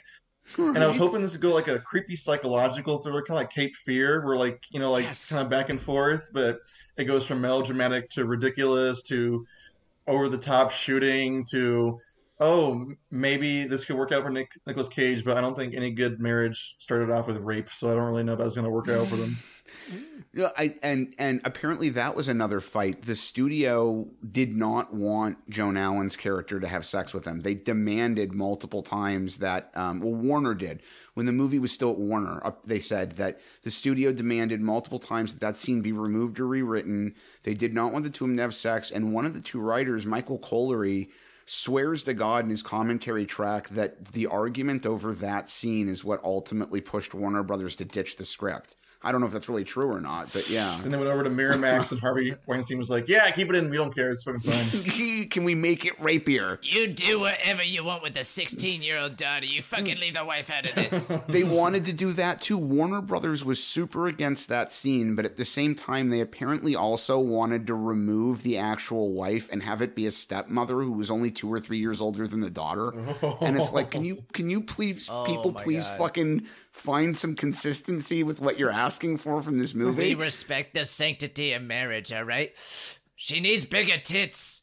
Right? And on top of which, when the movie finally got to Paramount, the woman who was in charge of Paramount apparently wrote them a note at one point demanding that they not have anyone smoke on screen, which they then did multiple times just as a fuck you. But it's like you're making an R-rated John Woo movie about a face swap and gunfights, and smoking is the element you're worried about. There's a scene where the bad guy leers at the good guy's teenage daughter laying on her bed in panties, and smoking is what you're concerned about. I don't see anything wrong with this. I love hearing these documentaries, like John Woo being like, I care about character, right? Because it's so funny of what they project themselves when you listen to the real person. And the only thing I can compare it to is I once watched a documentary of Modern Family. And you see that show, and then you hear the actors talk. And it's so funny to see Phil Dunphy be like, oh, yeah, you know, you see him on screen, and then you see a servant come up to, sir, I've got your eggs. They're scrambled. And he's like, these aren't my fucking eggs. And he like throws them on the ground. Like, but that's the everyman American dad. And it's funny to hear these directors and everyone talk about and project who they think they are. Yes. And then you see what they make, and you're like, you're so full of shit. Right? I mean, I think the group of us has come up with at least 3 ideas for what this film could have been that were way more character-driven than what they actually did. So, yeah. Yeah. And just to hear that the studio had problems with an older wife is... Okay, yes. Shane, I don't know if... we glossed over it, but the moment where... John Travolta being inhabited by Castor Troy, when he sees the daughter. I mean, what are your thoughts on that moment? So, I've seen this movie before, but it's been a very, very long time. And I was like, oh my God, I don't remember if they go this direction. Like, I was waiting for this, like, the freaking Pornhub drums to go. Like, it was... Oh my God. You're not respecting my boundaries. I'm coming in, Janie. Janie? I don't think you heard me, Jamie. You've got something that I crave. I was like, this is dark. But also, I didn't know if the director had the balls to like have Castor Troy hit on his daughter. It's a weird spot that you put yourself in, because Castor Troy is this horn dog, right? He's like this sex symbol crazy person inhabiting this. And what better way to wreck your nemesis than to go that direction, right? I don't even want to vocalize it. But Yes. They didn't. And instead they went with Castor Troy as her stepdad, basically. Like he protects her and like kind of mentors her in not a bad way. If I'm wrong, he'll correct me. I have a feeling this might be where Corey was going to go with her character. When I said earlier, I thought that her presence was only the setup for that ending scene. I think the only other reason for her to be there is to try to do that duality thing where Castor's character is suddenly sort of concerned with this girl and is showing some degree of humanity. And here's the guy who really murdered her younger brother.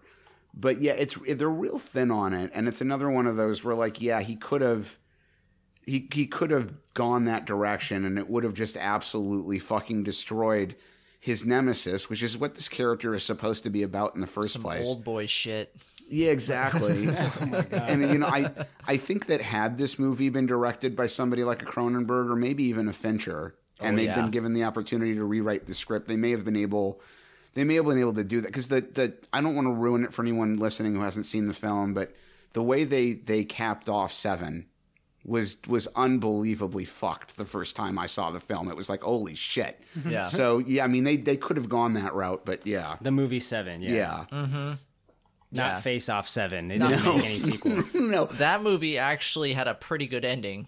But I was going to save this comment until the end, but they are doing a sequel. There's a sequel in production right now. Oh my God. A Face Off? Yeah, they're apparently still working on the final draft of the script, but it is being worked on. It may end up in development hell and never get made, but at this very moment, the intention is to produce a sequel. Of course there is. Yeah. There is no God. Once again, you're stealing things I said. Wait, you don't copyright There Is No God. Yes, I do. It's in my autobiography. Called God Is Dead. Still. Face Off 2, the story. I mean, we can cap off the stuff with the daughter, Ronnie. I mean, Castor Troy does rescue her in a very difficult situation, does he not? Speaking of rapey Scientologists. Yeah, there we go. We're going full circle now. So, the one of the stoners from that 70s show is bringing home the girl, and he wants to fuck her in the driveway of her parents' house because that makes the most sense. Prime location. Yeah, do it in her parents' driveway. In her parents' driveway because it's super sexy in the parents' driveway. So then he's out there and she's like, no. And he's like, yes, I was in 70s show. And he's like, no. And then John Travolta runs out there and kicks through the windshield with his foot with no repercussions, pulls him out and beats the shit out of him. And he says to her, lighting up a cigarette, you shouldn't let boys rape you. Here's a butterfly knife and stab him in the dick next time. Yeah, like Mr. fucking Invisible gives a shit about you anyway, so I'll fucking hold still. Calm down.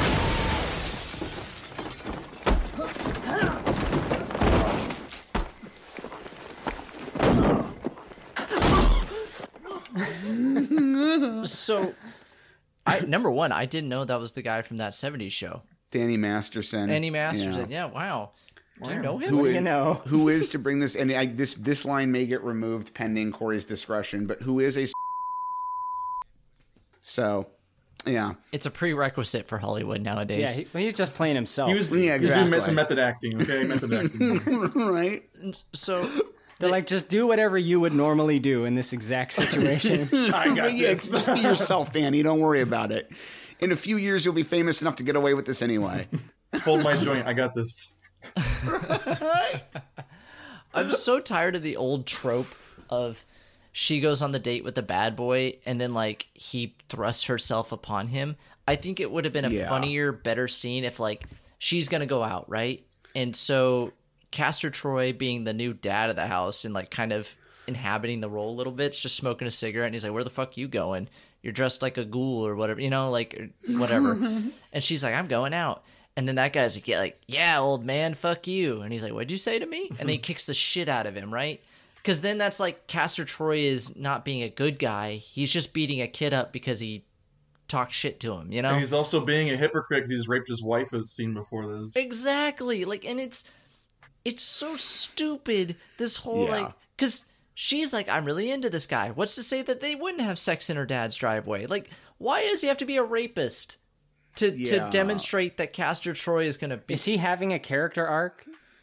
A bad one, yeah. Okay. He's having an inconsistent one that doesn't make very much sense. The rapist is beating up another rapist. Like, I mean, would he have become a good guy? Well, I mean, and then at the end of the movie, the same girl he's been trying to purportedly protect the entire time becomes body armor. So it's like, no. Okay, you're right. It's because I don't want to give the writers too much credit because this movie is trash, but they had some ideas, like you said, for character development. But then I guess the writers of John Woo was like, we need more shooting. So then all the character development is entirely tossed away. So it's just kind of like, you can't have it both ways. So I think when we get to the ending, I can talk about my full thoughts on this movie. But like, it's just super tonally inconsistent, and it's kind of frustrating because there's so much amazing nonsense action, but also really uncomfortable psychological thriller stuff that doesn't really work. Speaking of nonsense action, I'm going to let you guys talk, but real quick, because I think it's relevant to that comment. Can we talk just for a moment about Nick Cage as Archer escaping from the prison? Because he starts this riot, which I don't think we need to go into too much depth on, but he starts this riot. He enlists the help of a guy who hated him, and the two of them have a moment, and the guy dies. But this culminates with Castor as Archer being on the top of this, like, oil rig. He realizes that the prison he's on is out in the middle of the ocean, like Alcatraz style. I really like that moment, though, because the people inside don't really know anything about the facility they're in. Yeah, so I agree with you in the sense that I like the realization that this prison's in the middle of nowhere on an island, and it's definitely a nod to Escape from Alcatraz, which was one of their inspirations for this film. But at the same time, I find it really weird that he's able to exit this facility through a door that's obviously not locked at all. Very strange. They wouldn't have any kind of locking mechanism on a door that allows you outside a prison facility. They didn't plan past the magnetic boots. That was the only plan. They bankrupted it. Then he gets up there. He's got this helicopter chasing him. He jumps into the water from the top. Fine. But he is clearly miles from the beach. There's a boat in the shot. So that's my problem is like, so maybe he uses the boat, but he's being looked down on in this helicopter. So either he uses the boat to get away, at which point the helicopter could very easily follow him, or he somehow swims miles to shore without ever needing to come up for air long enough to be visible to the helicopter. And because he jumps into the water, despite the fact that they never collected a body, they just assume that he must have drowned.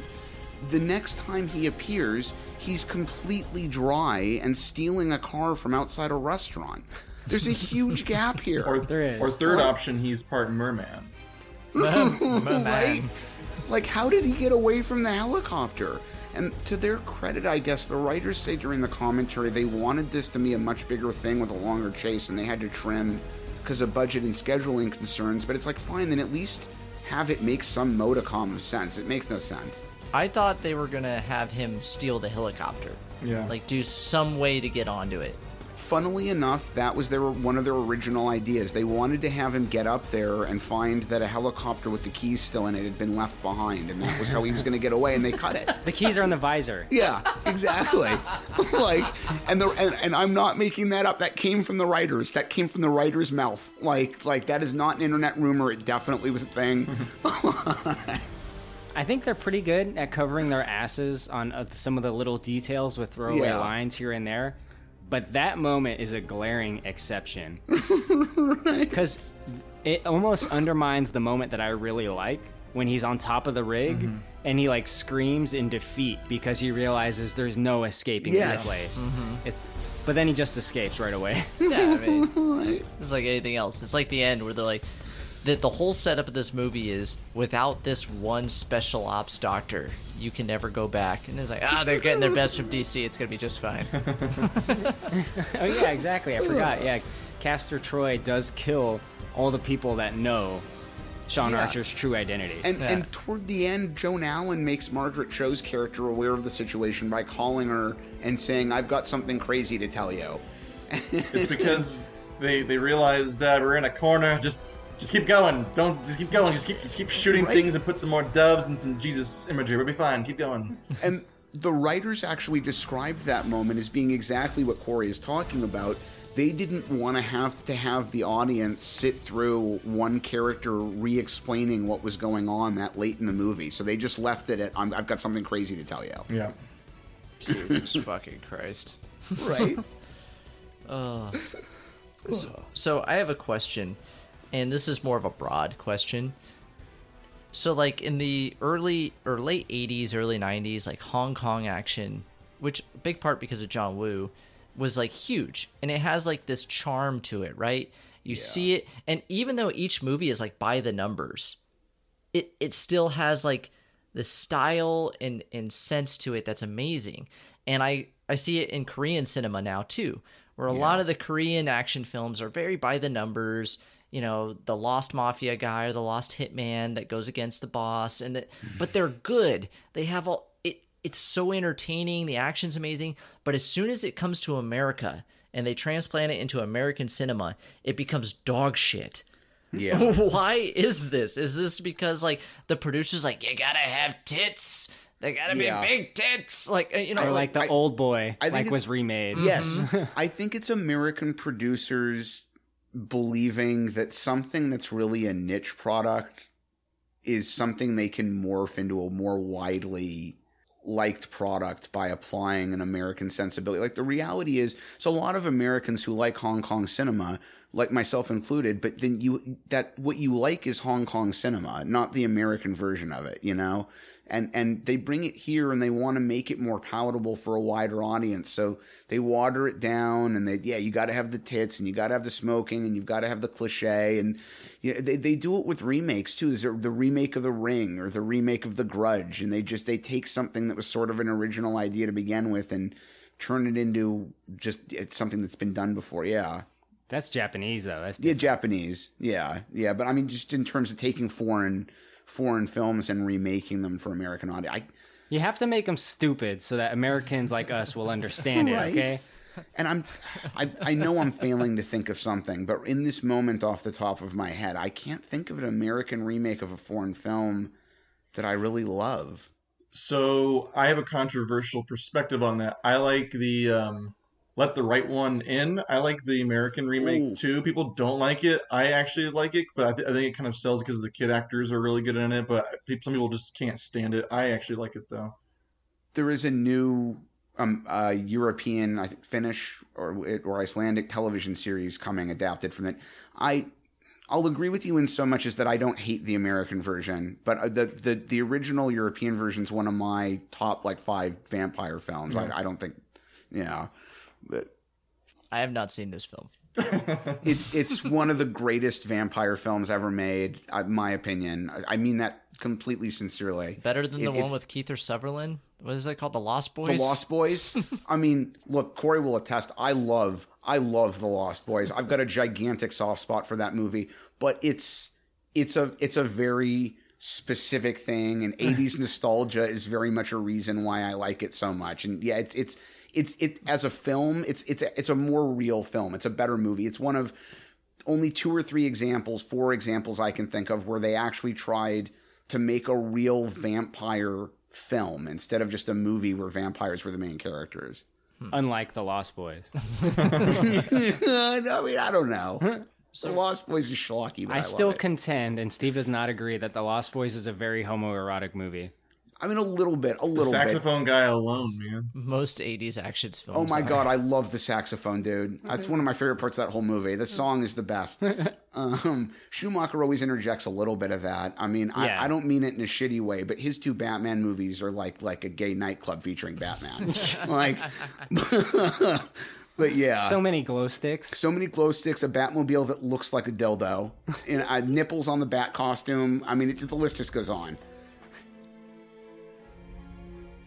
Let's get back on track, fellas. Yeah. Have we covered the part where the real Castor Troy in Sean Archer's body has now decided that he wants to rule the U.S. government? So he's gonna disable the bomb and earn public favor that way. Well, he's the perfect personality type to be a politician, ultimately. Oh, yeah, he's... Yeah, violent narcissist, yeah.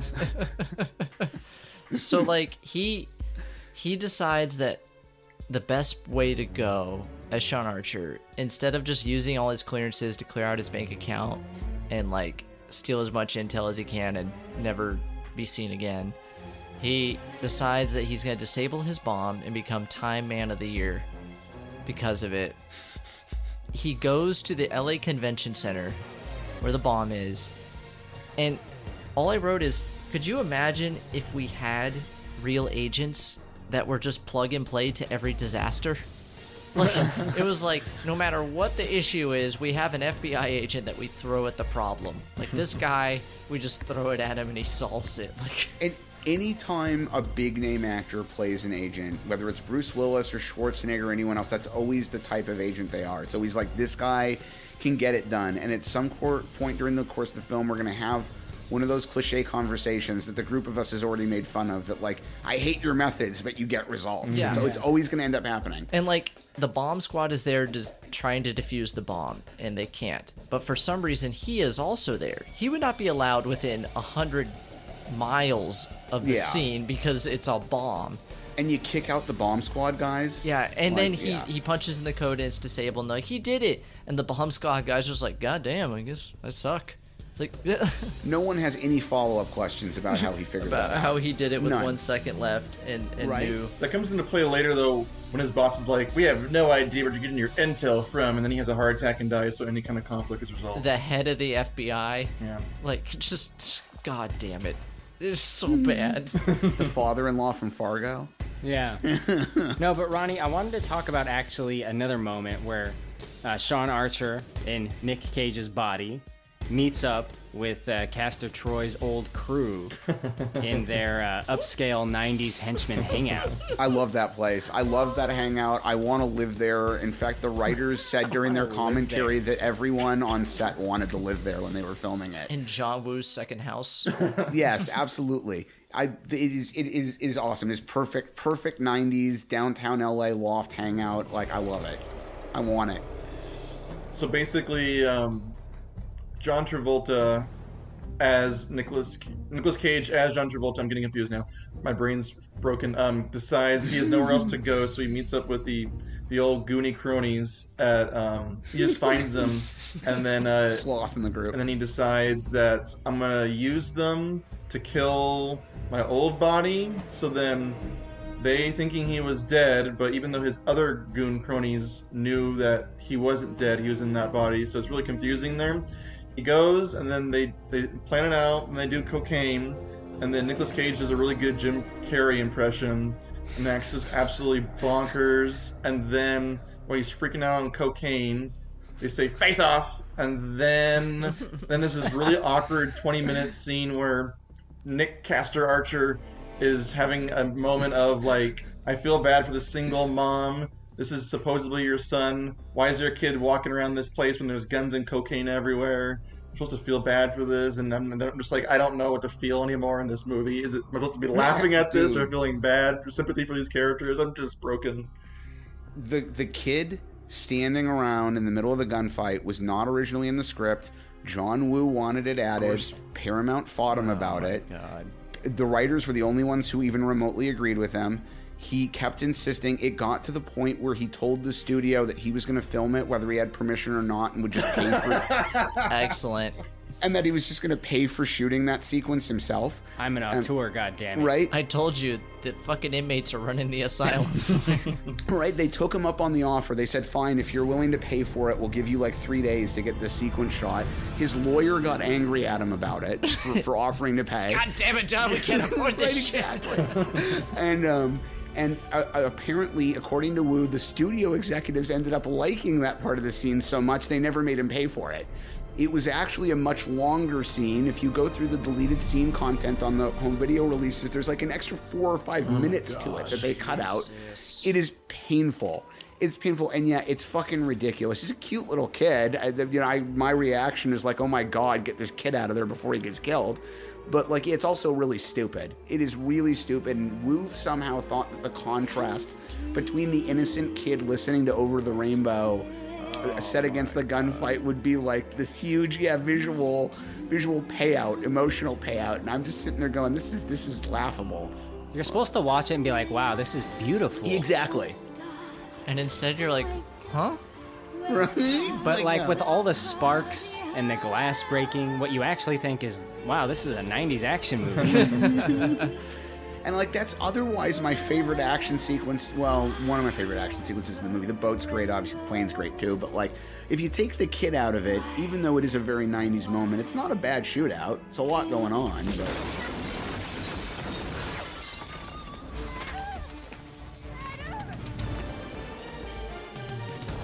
here's a problem I have with the action is also back to the fireworks factory in the beginning. The spatial understanding of where characters are at the scenes is like a blind person planned it out. It's so confusing of how movement and the gunfire is going. I'm just so confused of who is in what location and what like physical relation to each other. It's so weird. Doesn't matter. They're flipping and diving everywhere. People are moving everywhere.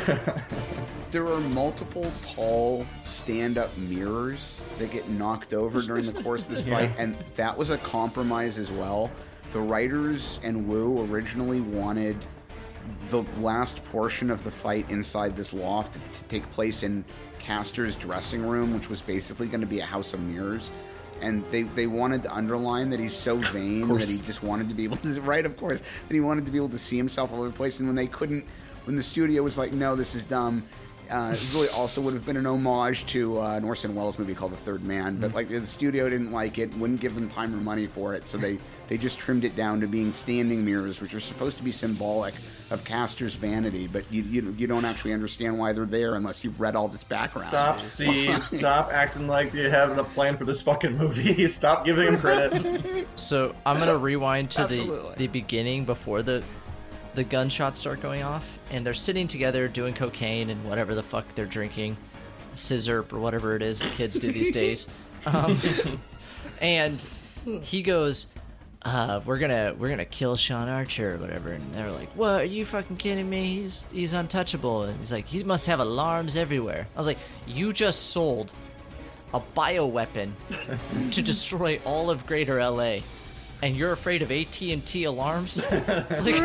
like these terrorists break in and they're like, hi, AT&T alarms, your alarm's going off. Fuck! Get out of here! Like, you could break into a house and shoot a guy and leave in way less time than it'll take the LAPD to shut up. But that's what has been keeping him alive this entire time, is that he has a home alarm system. Alarm. They tried to assassinate him with a sniper rifle while he was riding a carousel in a public place with his kid, but his home alarm... His alarm connects to his 56K modem. Have you seen the sign in his lawn? That place is protected. This house protected by Fisher security systems. By these fucking terrorists. But then the kid, who I think looks a lot like the kid from India in the cupboard, he has the same 90s fucking haircut. Like, since every 90s kid just looks the same. Like, it's a partial mullet. Then, since I think John Woo's filming this, and he goes, man, no one's buying this shit. No one gives a shit about this kid. So then he like draws in and be like, it's your son, Castor. Like John Travolta or Sean Archer would give a fuck that it. But so then he's like, oh, but he looks just like his son. Like they try everything to make you care if this kid gets blown up. Well, look, they had a connection. He pet the kid's face. He did. He touched his face and it formed a connection. And then my favorite, the FBI goes, there's the kid! Open fire! Yeah, that's another one. None of them stops even for a moment because there's a child there. No, they shoot harder. All these FBI agents like, it's a kid, get him! They just blast the whole room. The kid's just collateral damage while we get these other people. Which leads to my favorite thing ever. And so I'll preface this, that I had a short stint in the military before I got a bad case of gout in basic. So I have some idea of military tactics. Okay. Is that a true story? We'll see.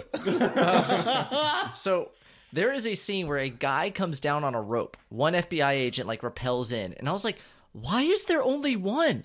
Was the team all lined up on the skylight to rappel in? And they're like, fuck Bob, let him go first. Right with this guy. And Bob just goes in, he's like, where the fuck is everybody?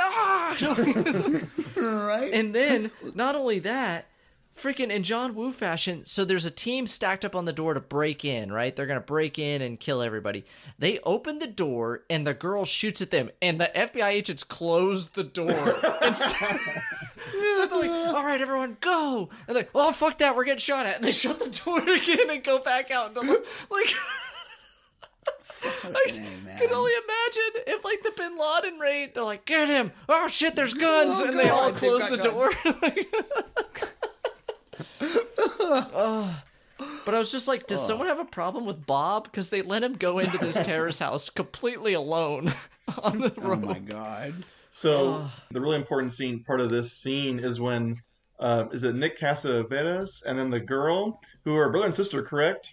Yes! I wrote that down. I was like, they're brother and sister. And then they have a Luke and Leia, like, mouth-to-mouth kiss when he gets shot in the neck and dies. And I was like, huh. Yeah. Why? What happened in the writing room? That moment has always confused the shit out of me, and I've never been completely sure whether they are supposed to be brother and sister because of that moment. And it's like, are. Yeah, I always figured, yeah, they are, but like, yeah, that's an awful. I actually got into a fight with a friend of mine's ex-girlfriend over this years ago over this exact same conversation. She's his ex. Yeah, well, yeah, exactly. That she was a fucking psycho, and this is one of, like, we had numerous fights about psych, and this was one of the fights because it was another movie, I can't remember what, but I'm like, it's real weird that these, like, this father and a kid or something are having these big, like, lip to lip, full mouth hardcore kisses, and she actually got offended. She's like, oh no, my grandparents always kissed me that way, what's wrong with that? And I'm like, oh well, all right. Everything is wrong with that. That's what the problem is. We're getting to the core of the issue of their relationship problems. Right. And I'm like, fine, I get where you're coming from, I guess. You do you, lady. Yeah.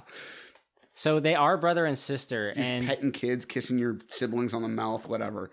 The reason that was included is because the two actors that kissed each other, that are scripted as brother and sister, decided that they wanted to have an ambiguous sexual relationship. And the writers said that if they would have kept the kiss in its actual length of them shooting it, they would have needed a second disc for the movie. That's how long they kissed. So what is wrong with these? Can the producer not get a handle on these fucking people?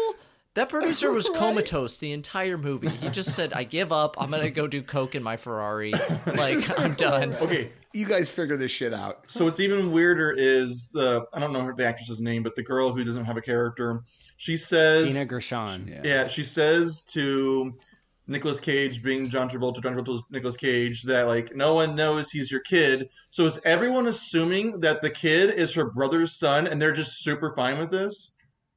Ooh. I don't know, man. It's... Yeah. When he kissed her, my world broke. Because I was like, I thought that was her brother. And then it turns out it really is her brother, which brings everything else into question for me here. In the criminal underworld, incest babies are just a part of everyday life. Yeah, so it's just a cost of doing business. Well, the reason why I mentioned this scene is the scene where I really got into this movie. I was like, okay, hold on here. Let's get a little deeper here. Now we're talking. Now this is the interesting. perverse part of me is suddenly very interested. Maybe the baby will come out as an animal. We'll really be into this. How many fingers and toes does this kid have? Yeah. We'll take the baby and smack it against the wall, and then Ronnie will laugh and be happy. It's going to be perfect. The Nightingale. Yep, one of my favorite movies from a couple years ago. You know what, Ronnie? I have never heard you talk about it, but I know that you would love The Nightingale. I just knew it. Oh, yeah. Of course, everyone knows it. Because it has the most fucked up shit that could ever happen in a movie. Yep. Therefore, you like it. Therefore, Ronnie has the hard copy. I have the posters in my recording room. Yeah. Steve, there's a moment in the showdown in this big action scene where it's like the two go head to head, right? Sean Archer and Castor Troy. And they're each behind a mirror. Yes. They're each looking at each other. Or they're looking at themselves. Very cinematic. On the other side of the mirror. I actually appreciated this. Yeah. Despite the movie's flaws and how silly it is. I think that is a nice touch to have. It does have to be in there somewhere. Did you No, agree? I actually agree with you. Like, problem is so much of it is ridiculous. By the time they get to there, I'm like, oh, you guys finally had this one fucking idea, huh? But no, I mean, on its own, you're right. It's a nice touch. It's a good one. It's very, very apropos to the story. Thank you for validating. Right. You know, they can do a few things right. I know John Woo had the cocaine haze go away, and he's like, "Oh, we can have this like duality scene," and then it devolves into they're shooting each other again.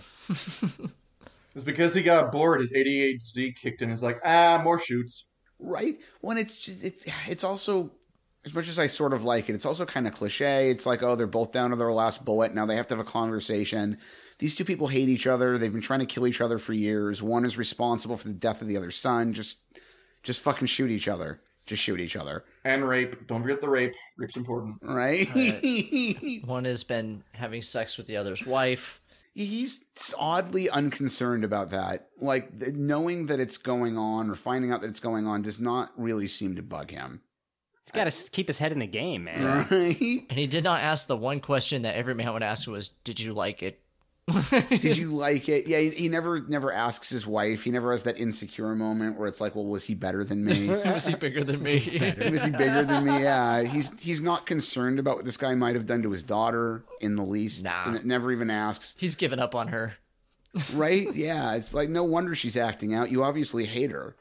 I mean, the worst part is she's clearly older than the younger brother. So she was the first kid. And not that I don't understand why losing a child that way would wreck a person. It would wreck me. But, like, you've got this other kid who obviously is older, who you had first, and, like, you're now just ignoring the shit out of her.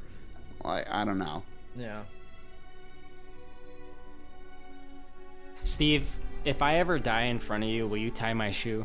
Absolutely, 100%.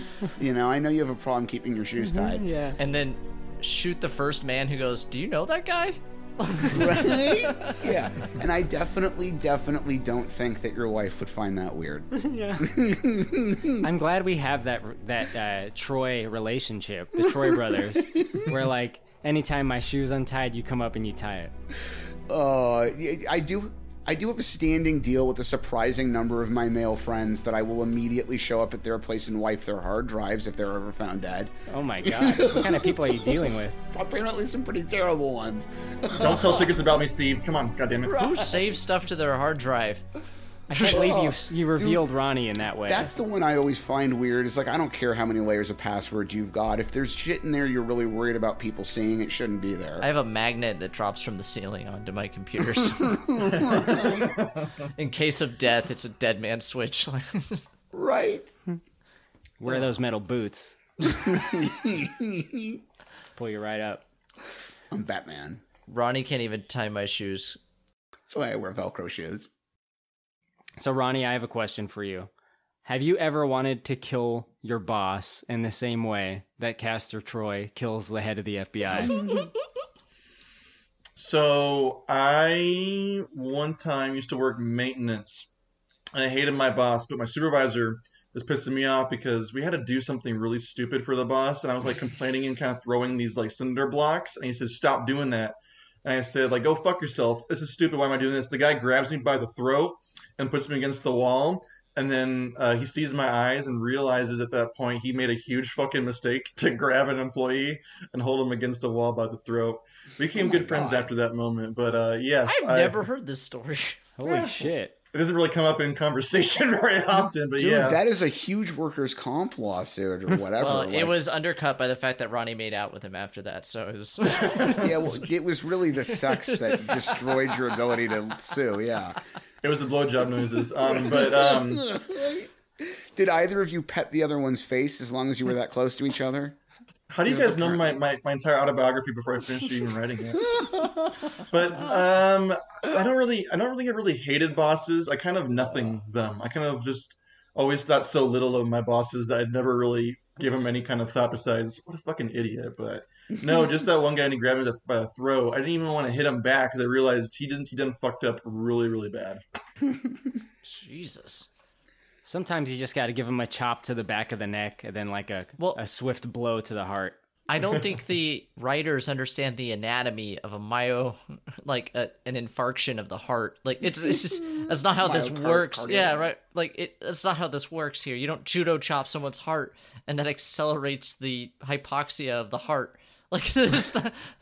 You just don't have access to the pressure point martial arts training that he does. And all right. I think the coroner would have noticed that, like, well, while this man was having a heart attack, it appears someone broke his neck. Is anyone else? I know Corey's probably not. Are you either of you guys familiar with Fist of the North Star?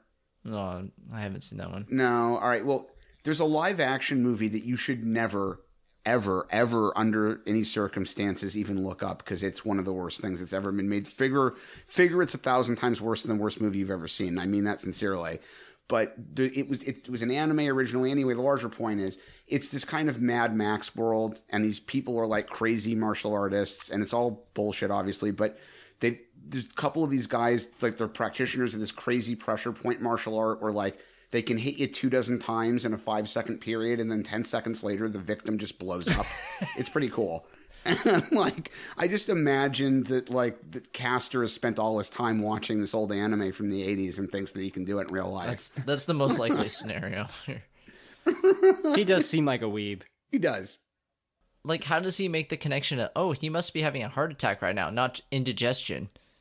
Because the camera does a close-up on the chest. Like, they were supposed to have spent the movie underlining that. They were supposed to have a few scenes where the Lazaro character like pops heart meds and stuff to underline it, and they trimmed it all out and then had him have the heart attack anyway. Why not just have Lazaro take part in the raid, and he kills Lazaro in the middle of the raid?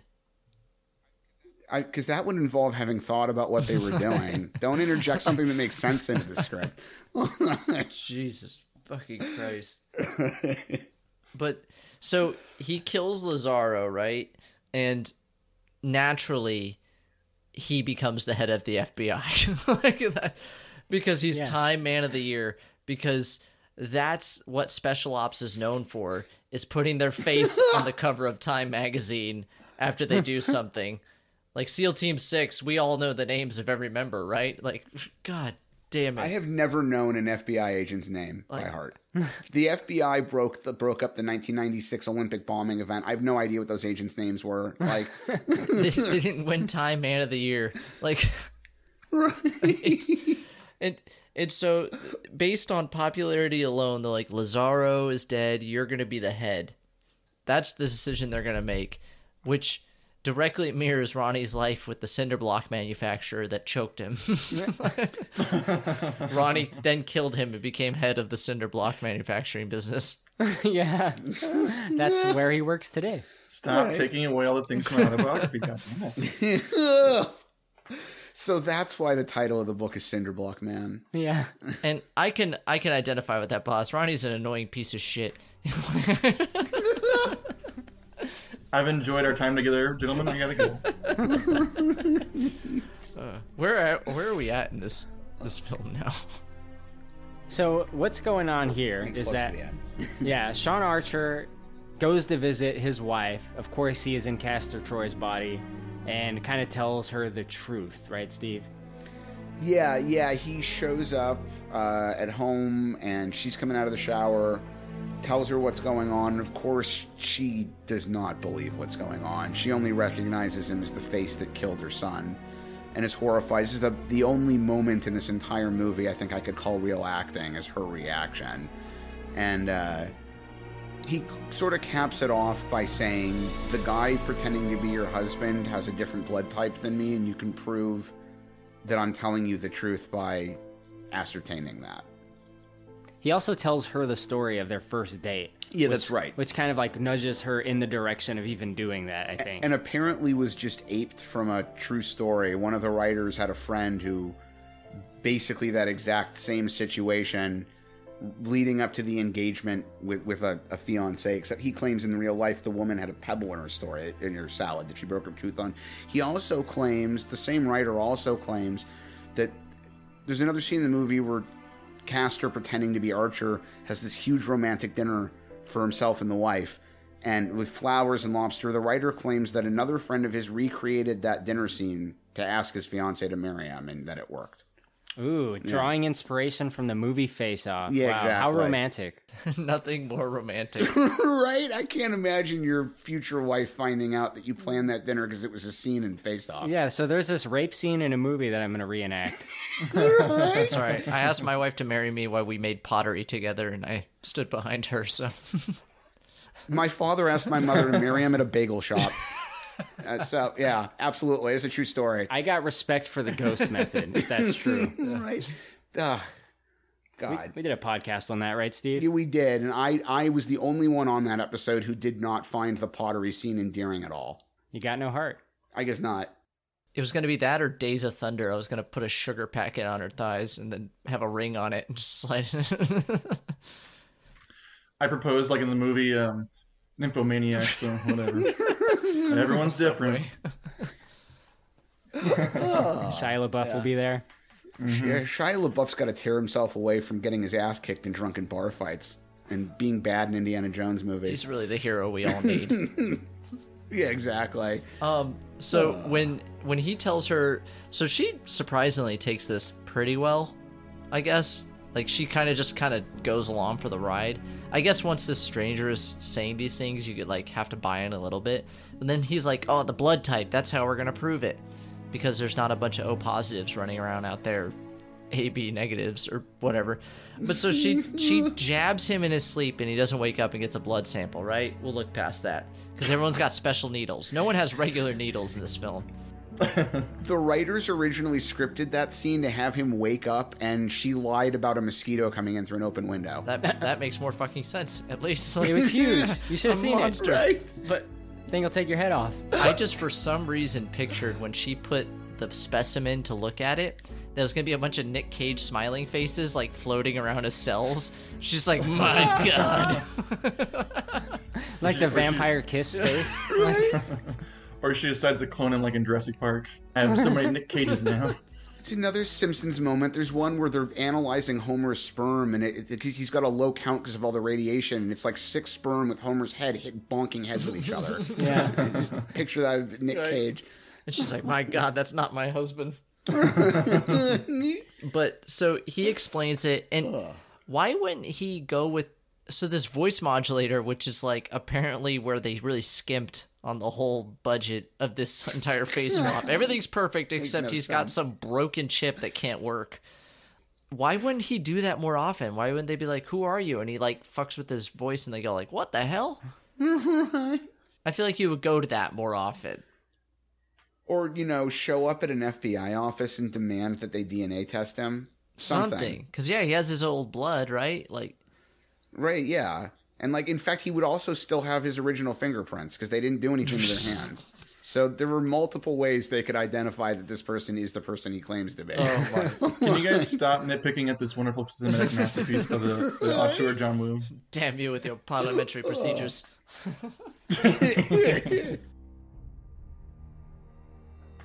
I think it's time to go into the final showdown of the movie. Please. Please. Ronnie, there is a funeral of Victor Lazaro, and we get to see our hero and our villain face off, if you will. Why don't you take it over? So in perfect Robert Rodriguez style, we have a beautiful Catholic church on a Desperado beach. was so much better than this. Yeah, and then there's doves because the FBI head of FBI wanted doves to be at his funeral, and there's only 2 people at the funeral. And then somehow Nick Cage gets in there looking like Nick Cage, or John Travolta getting there looking like Nick Cage, and he's lighting a candle for some reason. And then they do the thing, and they hand John Travolta a picture of a child, and he immediately wants to touch its face, but instead just crumples it up and throws it to the ground. Then they do a face-off in this church, and they shoot everything around each other besides each other. And then he grabs his wife and brings her in there for a Mexican standoff, and then for no reason, the Leia comes into with guns, and then there's 2 more Goonie cronies that pop up out of nowhere, and then they have a super Mexican standoff where they're all facing guns, and then super Mexican standoff. So then somehow John Travolta's Nicolas Cage shoots behind him, gets the 2 guys to end that tension, and then somehow Nicolas Cage's John Travolta gets away, and they run away, and then there's more Mexican standoffs, and now my head hurts. Yeah.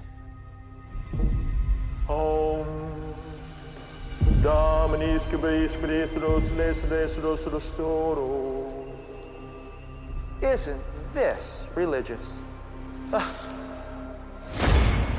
Ah, yes. The eternal battle between good and evil. saint and sinner. But you're still not having any fun! I do kind of like, though, how they hang on the standoff where it's like, Nick Cage and John Travolta, and then like another person pops up. Yeah. And then like another person pops aha. up. And it's almost like they're ducking and they come up from the ground, you Yeah. know, like they were there the whole time. The camera just couldn't see them. This is between us. Leave them out of it. No. You should have left them out of it. Your son was an accident. I wanted to kill you. But you took it so personally. Why didn't you just kill yourself or let it go? No father could. No brother could either. Neither could his sister. Hey, baby.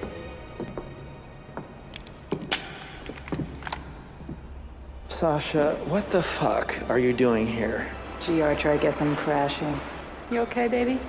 Yeah, thanks. Sasha, baby. I'm Castor. That's Archer. And I'm bored.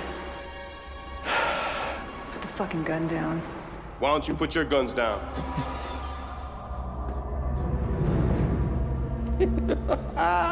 Whee! What a predicament! The chapel they shot this in was not a chapel. It's part of the bathhouse at Leo Cabrillo Beach in San Pedro, which is part of Los Angeles. They dressed it up like a church, and they did it out of necessity. In the end, they'd originally planned to shoot the sequence at the same funeral where Archer's, or same cemetery, excuse me, where Archer's son is supposed to be buried, and it was supposed to be this gigantic thing with like hundreds of people at the funeral and a giant shootout that would end with them getting back to the kid's grave. The writers originally wanted Archer's wife, the doctor, to make up a tranquilizer concoction for him that he was then going to fire, right? He was then going to fire at Castor using the same rifle that had been used to kill his kid. They were supposed to have 13 days to shoot this scene, and I think the studio realized what was going on, and they were like, by the way, we're giving you 5 days instead, and you can't do this graveyard shit. So, yeah, that's how that happened. This is why when you hear writers go, this movie was taken from me, this is bullshit, then you don't feel bad. Right? You're like, wait, okay, No. everyone's just a hack. You're all fucking hacks. You were being nuts, and the studio said no, so... So, when this scene opened up, I had been looking for the doves, the John Woo doves, and I hadn't really seen him to this film to this point, and I saw a bunch of seagulls. I was like, my god, did he just replace doves with the seagulls? Like, he's like, I can't afford the doves, we're fucked, so I'll just film a bunch of seagulls fly. My dove guy's out of town. So I'll just get these beach rats that fly, like, to do it. But then he walked into the church, and I was like, oh no, he found his dove guy. Like, they should have just contacted whoever sells Nick Cage's cocaine. Somehow I feel like anybody who can get cocaine get doves. Do anything. Part-time Right? magician. They go hand in hand. But they also have pigeons outside of the church. So they got all three. They got the seagulls, then the doves, and then the pigeons. I was just waiting for peacocks to start walking through the scene. Just like, but, I meant to add this in earlier. I'm going to pepper it in now before I forget it again. We're really ahead of it. But in between Archer as Castor escaping from prison and ending up at the funeral, they originally wanted him to end up hiding out at the real Castor's mother's house. And it was supposed to have been an opportunity script-wise to have him learn about how fucked up Castor's childhood was. And I swear to God, this is true. The writers said it. They originally wanted Castor's mother to be played by either Elizabeth Taylor or Jack Nicholson in drag. Those were their two choices. oh, sweet Jesus. How long was this fucking movie I know. originally? It never ends. If they'd made it the way it was scripted, 4 hours, it would have been like sitting through Kenneth Branagh's version of Hamlet, except not good. If they were going to get Nicolas Cage to do drag and be someone's drunk mother, I'll sit at... Jack Nicholson. Yeah, exactly. I'll sit another 30, 40 minutes for this film. I'll buy in. Oh my god. I had a question too. This movie has a problem with the idea of time and how it works. Yes. So he's like, once he becomes the director of the FBI, he's untouchable. Like the last guy apparently was untouchable. He was very touchable. He was very touchable. He was killed by touch. He goes, we'll never be able to get him. And she's like, well, at the funeral. And I was like, what? Does he become Thanos after the fucking funeral? Like, does he gain all his FBI powers and become immortal, like, after? Why not just be like, I'll get him when he's at home? Right. Like, in the most public possible place doesn't really make any sense. Where there'll be the most security. Because not only is the former FBI director there, dead, but the new FBI director is there. Like, they're going to have a ton of... And everyone that would know them is going to be there. This is the worst time to do a hit. Right, and in fact, they make it obvious over the course of the film that his wife is a doctor who works on call and is frequently out of the house at odd hours, and that the daughter comes and goes as she pleases. So they definitely could have found him at home by himself and at some dates point. rapist. He's the most killable man ever. Like, right? Oh, that drove me crazy. I was like, does he get like the 5 rings of power after fucking... Yeah, he's you the gotta Mandarin. hit him before he gets reality. That's when you've got problems. No, it's J. Edgar Hoover's ghost possesses him and takes control, and he operates the rest of the FBI. So he's a cross-dresser then. Yeah. And then the funniest line in the movie, other than everything Nick Cage has done to this point, at least to me, is so they have the big Mexican standoff, the shootout happens, and she's dying after she sacrifices herself to save who she thinks is Castor Troy, even though he doesn't act like Castor Troy. She goes, "Take care of my boy." And he just goes, "Yeah." Like, he might as well We'll been see. like I'll touch his face. I'll think about it.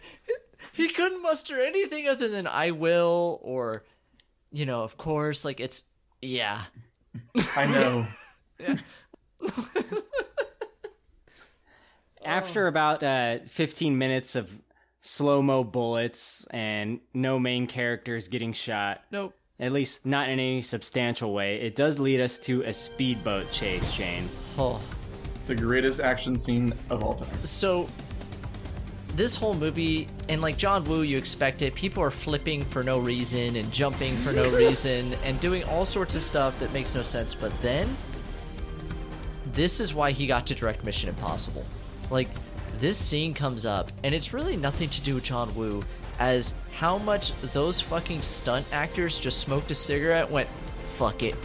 Like, so they run to these boats, and it's typical John Woo stuff, things are exploding, blah, blah, blah. They get in the boats, and then I'm watching, and this one boat slams into the other boat at 70 miles an hour, and you watch the boats bounce off each other, and the other one almost flips over. And I'm like, holy shit, they're really bashing boats together. This is like on the level of Bullet. Like, this chase scene is there. Then they proceed to continue through the harbor, where the next big oh my fucking god moment, where he launches a boat through a police boat. And it's really the boat launching through the police boat and jumping That part through. is good. And then, like, because, like, you can't fake that. That is... And you just see the stunt guy with his mullet just, like, holding on to the steering wheel. And so then, like, you think that this can't hold my beer anymore. And then the stunt director is like, we could go harder. So then they go... He jumps... They have a stuntman jump onto the other boat while the other boat's going. Have a fight... And then he, as you referenced earlier, hangs off the boat. And, like, this poor stuntman is... Injured the shit out of himself. Holding onto the side of the boat. And my wife comes in at this time, and I go, look at this shit. And she goes, oh my god. And, like, this guy's getting drugged by the boat. And, like, is trying to crawl. He ends up, like, putting his feet under him and water skiing.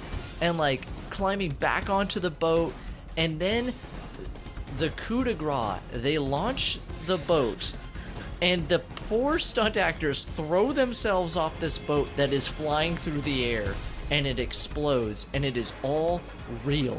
There is no CGI. Many men were killed in the filming of this movie. Like, many animals and men were harmed in the filming of this movie. Like, Wu pointed out during the commentary, there's only like 2 moments of the whole film where they use CGI, and one of them was just to put the actors' faces on the stuntman's bodies for one part of that fight. But yeah, the rest is practical.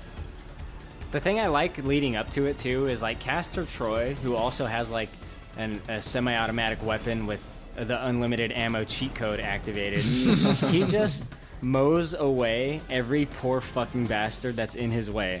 Like, he sees some FBI guys, just shoot him down. Whoever's in his way, just shoot him down. The writers apparently had the same issue here they'd had earlier in the movie with the plane scene, where they'd written this final fight in multiple different ways, and Wu kept coming back and saying, I don't really like it like this. And the reason they decided to set the funeral in the beach chapel, which wasn't really a beach chapel, is specifically so the characters would be near enough to dock the boats to turn the ending into a boat chase. And when they sent this version of it, the way the two writers tell the story, when they sent this version of the script to Wu's people, they got a phone call back from Wu's, I think, personal assistant saying, oh yeah, John really likes boat chases. We're going to do this one. John really wants to do a boat chase. John likes like boats. All right. When they get in the boats, I groaned. I was like, this is going to be fucking lame. And a lot of it is, but there are some really great things peppered in the boat chase that redeem it wholly for me. Namely, a boat smashing through another boat. Like, that is just fucking cool. Didn't they do the same thing with a boat chase in one of Brosnan's Bond movies? I can't remember which one it's the beginning of it anymore. The World Is Not Enough. Not Enough. There you go. Yeah, I swear it's basically the same stunt. He also runs the boat on land and drives it through the streets of London for a little bit. Because it's a jet boat. I forgot that part. I appreciate a good boat chase. On land. I'm glad we got the boat chase guy on for this episode. There's also an excellent boat chase in Quantum of Solace, along with the 8 other chases, because they couldn't write a movie. They just wrote a chase scene that is a movie. Fuck that whole movie. I really like that movie. Oh my god. No, the Quantum of Solace was the second one he was in, right? Yeah, during the writer's strike. The chase scene at the beginning took months for them to film, and a stunt driver actually died filming it. And they filmed the entire thing at speed. They didn't speed those cars up with film. They filmed them doing like 60 across that road. He died in vain. No, I don't think so. Even if the rest of the movie weren't any good, that chase scene by itself is one of the best that's ever been on film. Did John Woo direct that? The opening one? You can say whatever you want about the rest of the movie, but that chase scene's incredible. I'll say the rest of the movie blows. All right, well, I mean, you could be wrong about a few things here and there. But So really quickly, so the boat scene is amazing. It's fascinating, but then when it ends, it goes to like the most boring way to end the movie. It's so disappointing to go from the most awesome stuntmen, like choreography I've seen in a really long time, to they're just standing on a beach and he harpoons them. They totally switch over from these athletes that risk their lives and bodies to these 2 aging actors that have to hit each other. Another kind of fun note is, for some reason, a lot of stuntmen are Australian. I don't know why it is. But they're crazy. Yeah. You know why. Alright. We could jab the boat. Fuck it, I'll throw me mate off of it too. You hold on, it'd be great. You want me to kill anybody? We'll do it for a couple Fosters and some health insurance. Are you guys even doing Australian? What's going on? Shane's trying to. I'll do whatever I want. I'm a bloody Australian, I am. That's not a boat. Do you need your chimney sweep, do ya? That's a Cockney. Yeah. If they had Cockneys, people definitely would have died. Oh, God, yeah. Cockney stuntmen are the most risky. Dozens, yeah. Gypsy fucking boatmen. Can't say that word anymore, but it's okay, Guy Ritchie. Pikey. Yeah, Pikey's the proper term. No, Pikey only refers to Irish travelers in the United Kingdom. The actual gypsies are Romani people. What are you, a fucking gypsy expert? Right. There you go, you filthy mongrels. Oh my god. I have no notes after the boat because like the rest of the movie is like, why am I here anymore? I have one more note, and then that's basically it. I have. Can we give him your penis? And that's my only note. Yes. So the very end, the wife is still with John Travolta for literally no reason. But I love it that they wanted to do a reveal at the end after everything is just so not like wrapped up, and So when he's like dying, he got shot, and he's like somehow not dead. The wife does not go to surgery with him. She just goes home and reads, like a trashy, like romance novel, and then he walks up and she goes, "Oh, you're alive, thank God. Oh, look, he brought another kid home so you can touch his face some more. Thanks, honey." Not only does he walk up, but he walks up with the most smoke that a smoke machine could ever make. Right? Maximum smoke. It's like that scene of Schwarzenegger walking out of the vault at Cyberdyne in T2, where all the fucking halon is coming out after him. John Travolta was getting ready to film the movie Michael, and he was doing the angelic thing.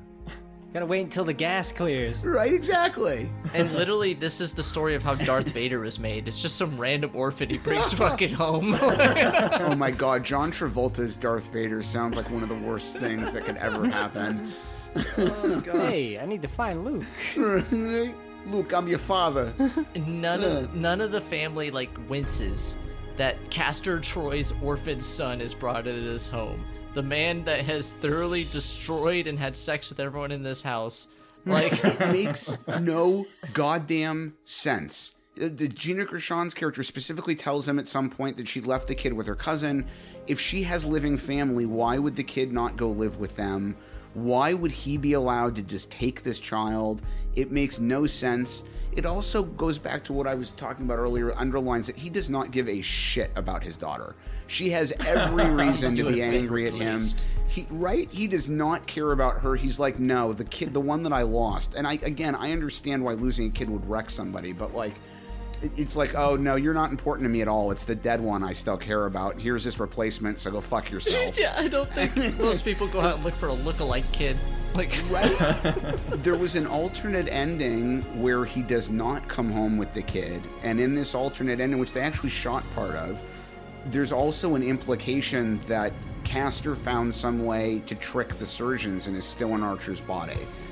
Regardless of whether or not you like that part of it, the ending that did not include bringing this kid home absolutely should have been the one they went with. John Woo swears to God that they showed both endings to test audiences, and test audiences preferred the version where the kid comes home. And I'm like, how dumb? Were you specifically looking for people with a sub 100 IQ? How could you possibly have gotten... He's 60% of the audiences, according to Woo, preferred this ending, and I do not believe that. I don't believe it. The notes from the test audiences just said more boats. Right? There was Shane in the test audience. More boats, less kids. It's the cheesy 90s ending. They all have it. You think they're dead, or once again, I'll reference the Peacemaker and Broken Arrow and everything else. There's the scene where the secondary hero, I won't call them the main hero, the hero's assistant, is in the shot, and then the real hero comes back in uniform, or reveals themselves that they're not dead, or right. Con Air does this exact thing exactly with John Cusack and Nick Cage. Yeah, there's the reveal that they're alive, and then it's everything's gonna be okay, and a thumbs up to the camera. That's basically what it is. And they had this kid that John Woo introduced that now they had to do something with, because he's now an orphan, and they didn't want audience to be well, what about the kid? So he didn't make it. He just right. He just brings him home, or maybe what would have been a cooler ending is because this is a low key Batman film, just have the kid staring at a picture of John Travolta and be "I'll get you, Archer! You killed my dad!" A super villain is created. Yeah, right? He killed his mother. Arguably the one person who actually did care about him. Yep. Sort of. Maybe the kid puts on Nick Cage's face on his face, and it's just wouldn't that be great if that were the sequel? That the kid kidnaps fucking Archer to steal his face. Face Off 2, Child's Play. There it is. God, I recently was reminded that Child's Play got remade in 2019, and that remake is fucking awful. It's got Aubrey Plaza. You shut your fucking mouth. Shut your fucking mouth. The Luke Skywalker one? Yeah, exactly. Where Hamill does the voice.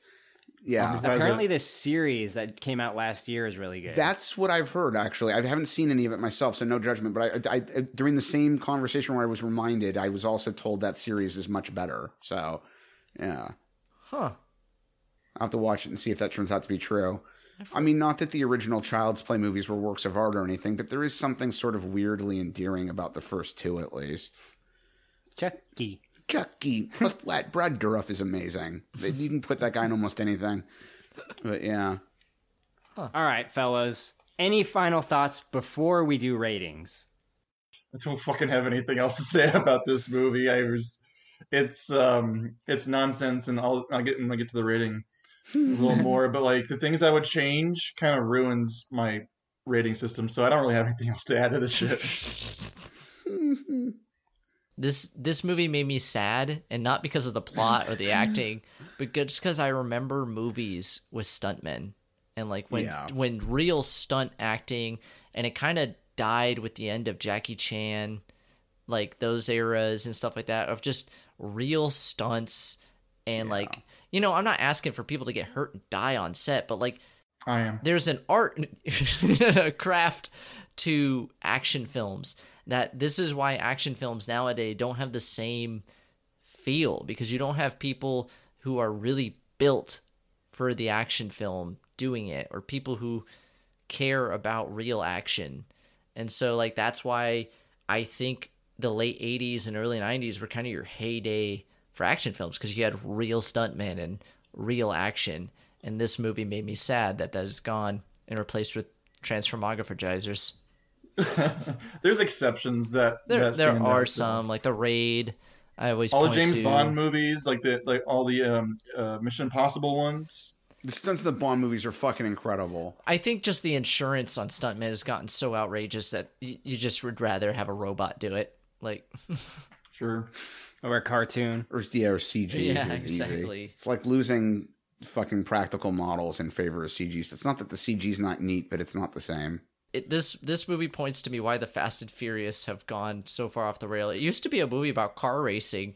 Dude, I mean, and to your point, and I don't mean this as a knock to what you just said, but it wasn't even really about car racing. The original movie was about a young FBI agent who gets sent undercover to bust people in fast cars who were stealing electronics off trucks. Right. And look what they turned it into. Family. Now they go to the moon. It's fucking weird. And they turned it into something amazing. No, okay. You know what? If you're allowed to disparage Bond, I'm allowed to call those movies total garbage. We can talk about why Tokyo Drift is the best film, hands down. But you know, we got to get Alan back for that then. Yeah. Alan died in Miami. Who hasn't died in Miami? You always come back. It's always a fake death. We can get his twin brother, Armando.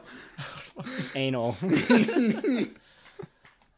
This is some deep cut references to your guys' podcast. Yeah. As deep as anal can get.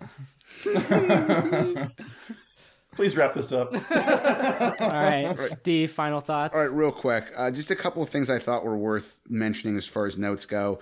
There's an internet rumor that claims that Chow Yun-fat was originally cast, or was supposed to be cast, as the Asian American FBI agent in Archer's group, and the token. Yeah, right. And that Cho got the part instead when Chow Yun-fat couldn't make it.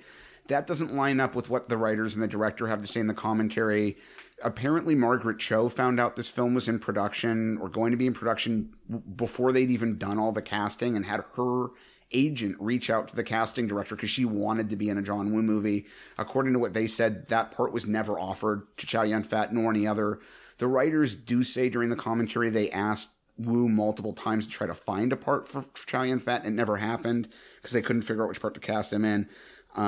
Caster's gold guns were custom made. There were several of them, obviously 5 of them were custom made for the movie by a professional gunsmith. As part of the deal to offset production costs, they pre-sold one of those guns to the group of people who owned Planet Hollywood. So there's a Planet Hollywood somewhere that's got one of those gold guns. I don't know which location. Are those still around? Maybe. You know what? You're right. I think they did go bankrupt at some point, so I'm not really sure what the ultimate fate of that Where is. is the gun? Someone tell us in the comments. Right? Find us the golden gun.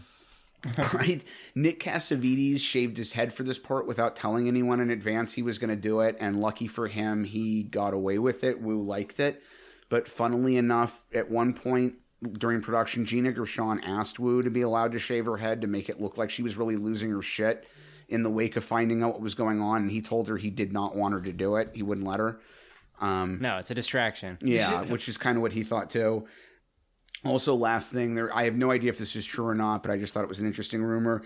Joel Schumacher reportedly visited this set while they were making it and was at that point working on what was supposed to be his third Batman movie, which was going to feature Scarecrow.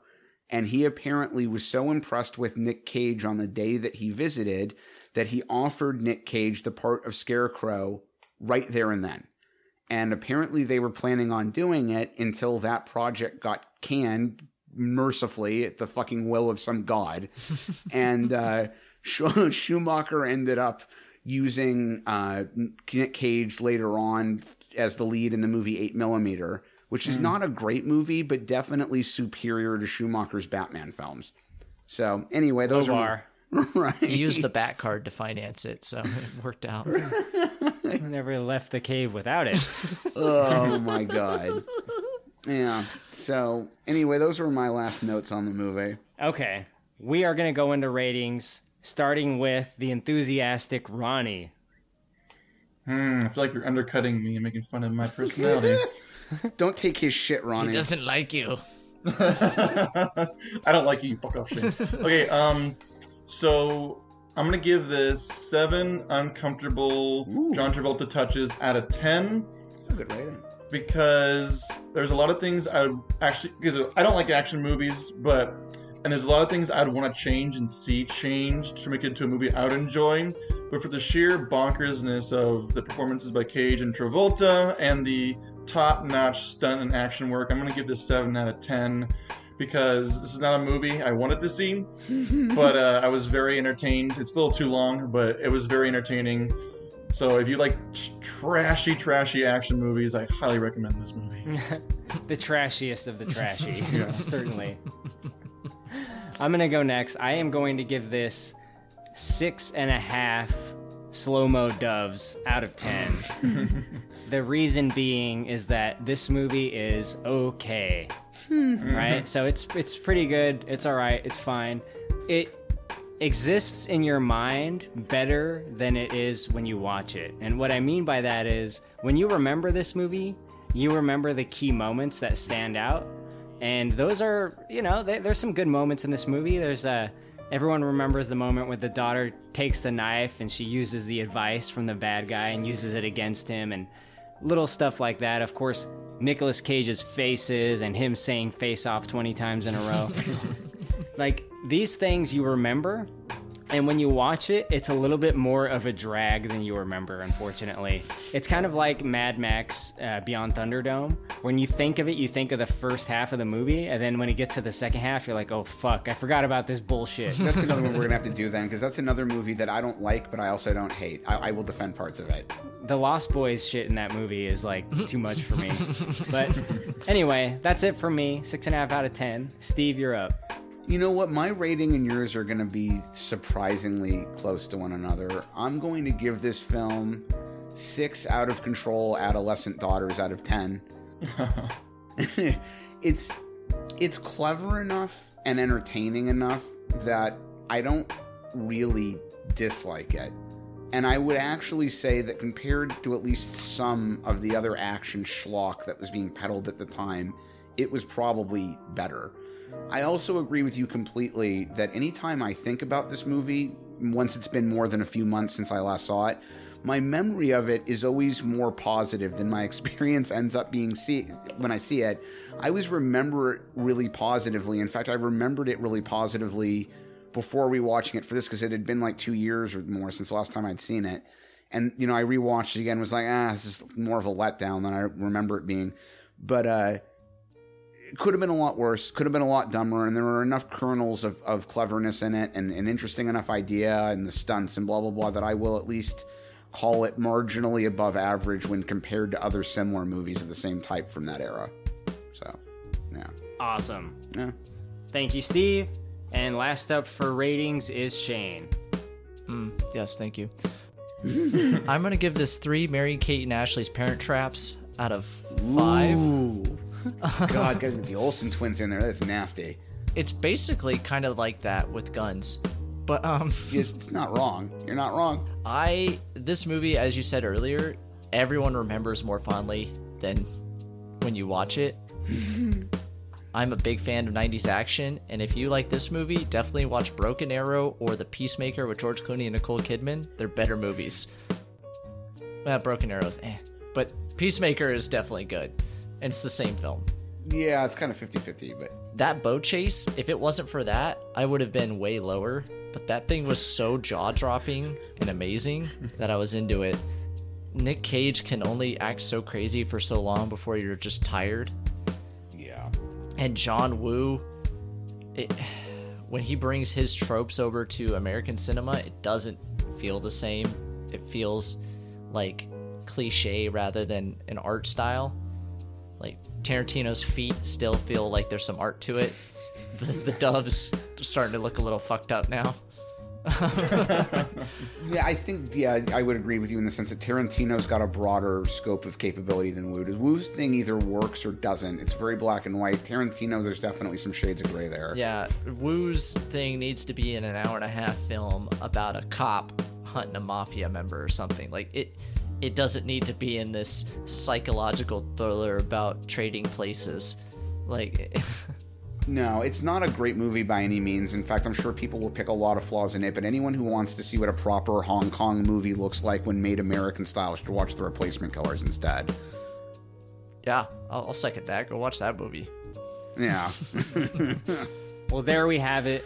This has been a lot of fun. I want to thank all three of you for being here. Steve, Ronnie, and Shane. Thanks, Ronnie and Shane, man. Especially to Ronnie and Shane from Wasted Potential. Now, Ronnie, maybe you can tell our listeners a little bit about your podcast and where people can find you. Go ahead, Shane. Well, I'd like to say it's our podcast, but it's really my podcast. We do Wasted Potential podcast, where we do basically commentaries over movies, where we drink, make drinking games, talk about films that we remember fondly, but normally don't turn out as fondly. And we also do like glass half full episodes where we talk about good movies that we really like and also drink. Most of the time I say terrible things that I mostly regret, and Ronnie just keeps it in. So you can find us. We post memes on Twitter. Ronnie really runs it all. I just do things. Yeah, find us on Instagram, Twitter, email us at podcastwithpotential@gmail.com if you want to join our cult called the Woodsboro Sheriff's Department. And we're also on Patreon. Yeah. We don't deserve any money, but we'll take it. That's very nice. I like Woodsboro Sheriff's Department. Help us solve crimes with Scooby and the gang. Thank you guys very much. If you, the listener, want to write into Big Dumb Movie, you can email us at bigdumbmovie@gmail.com. Or find us on Instagram, Big Dumb Movie Podcast, where we similarly post memes, sometimes related to the movies that we're reviewing. But the big ask I have of you, the listener, is to leave us a positive rating and written review on Apple Podcasts. That is something that helps us out a lot. Also, Spotify recently introduced a star rating system, which you can only do after you listen to a full episode, start to finish, on Spotify, I have come to find. So leave us a 5-star rating there as well. Other than that, I think that's about it. Again, thank you guys so much for being here. This has been a lot of fun on this longer episode of a movie that perfectly fits this podcast. It is the biggest, dumbest movie, period. So thank you guys very much. We love you, and good night.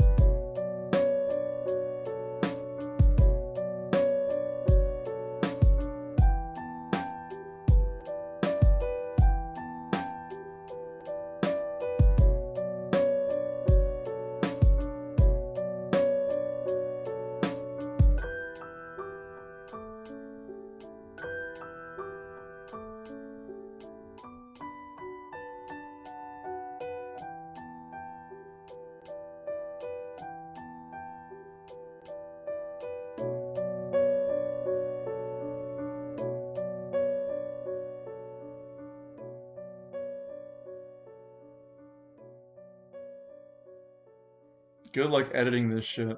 Good luck.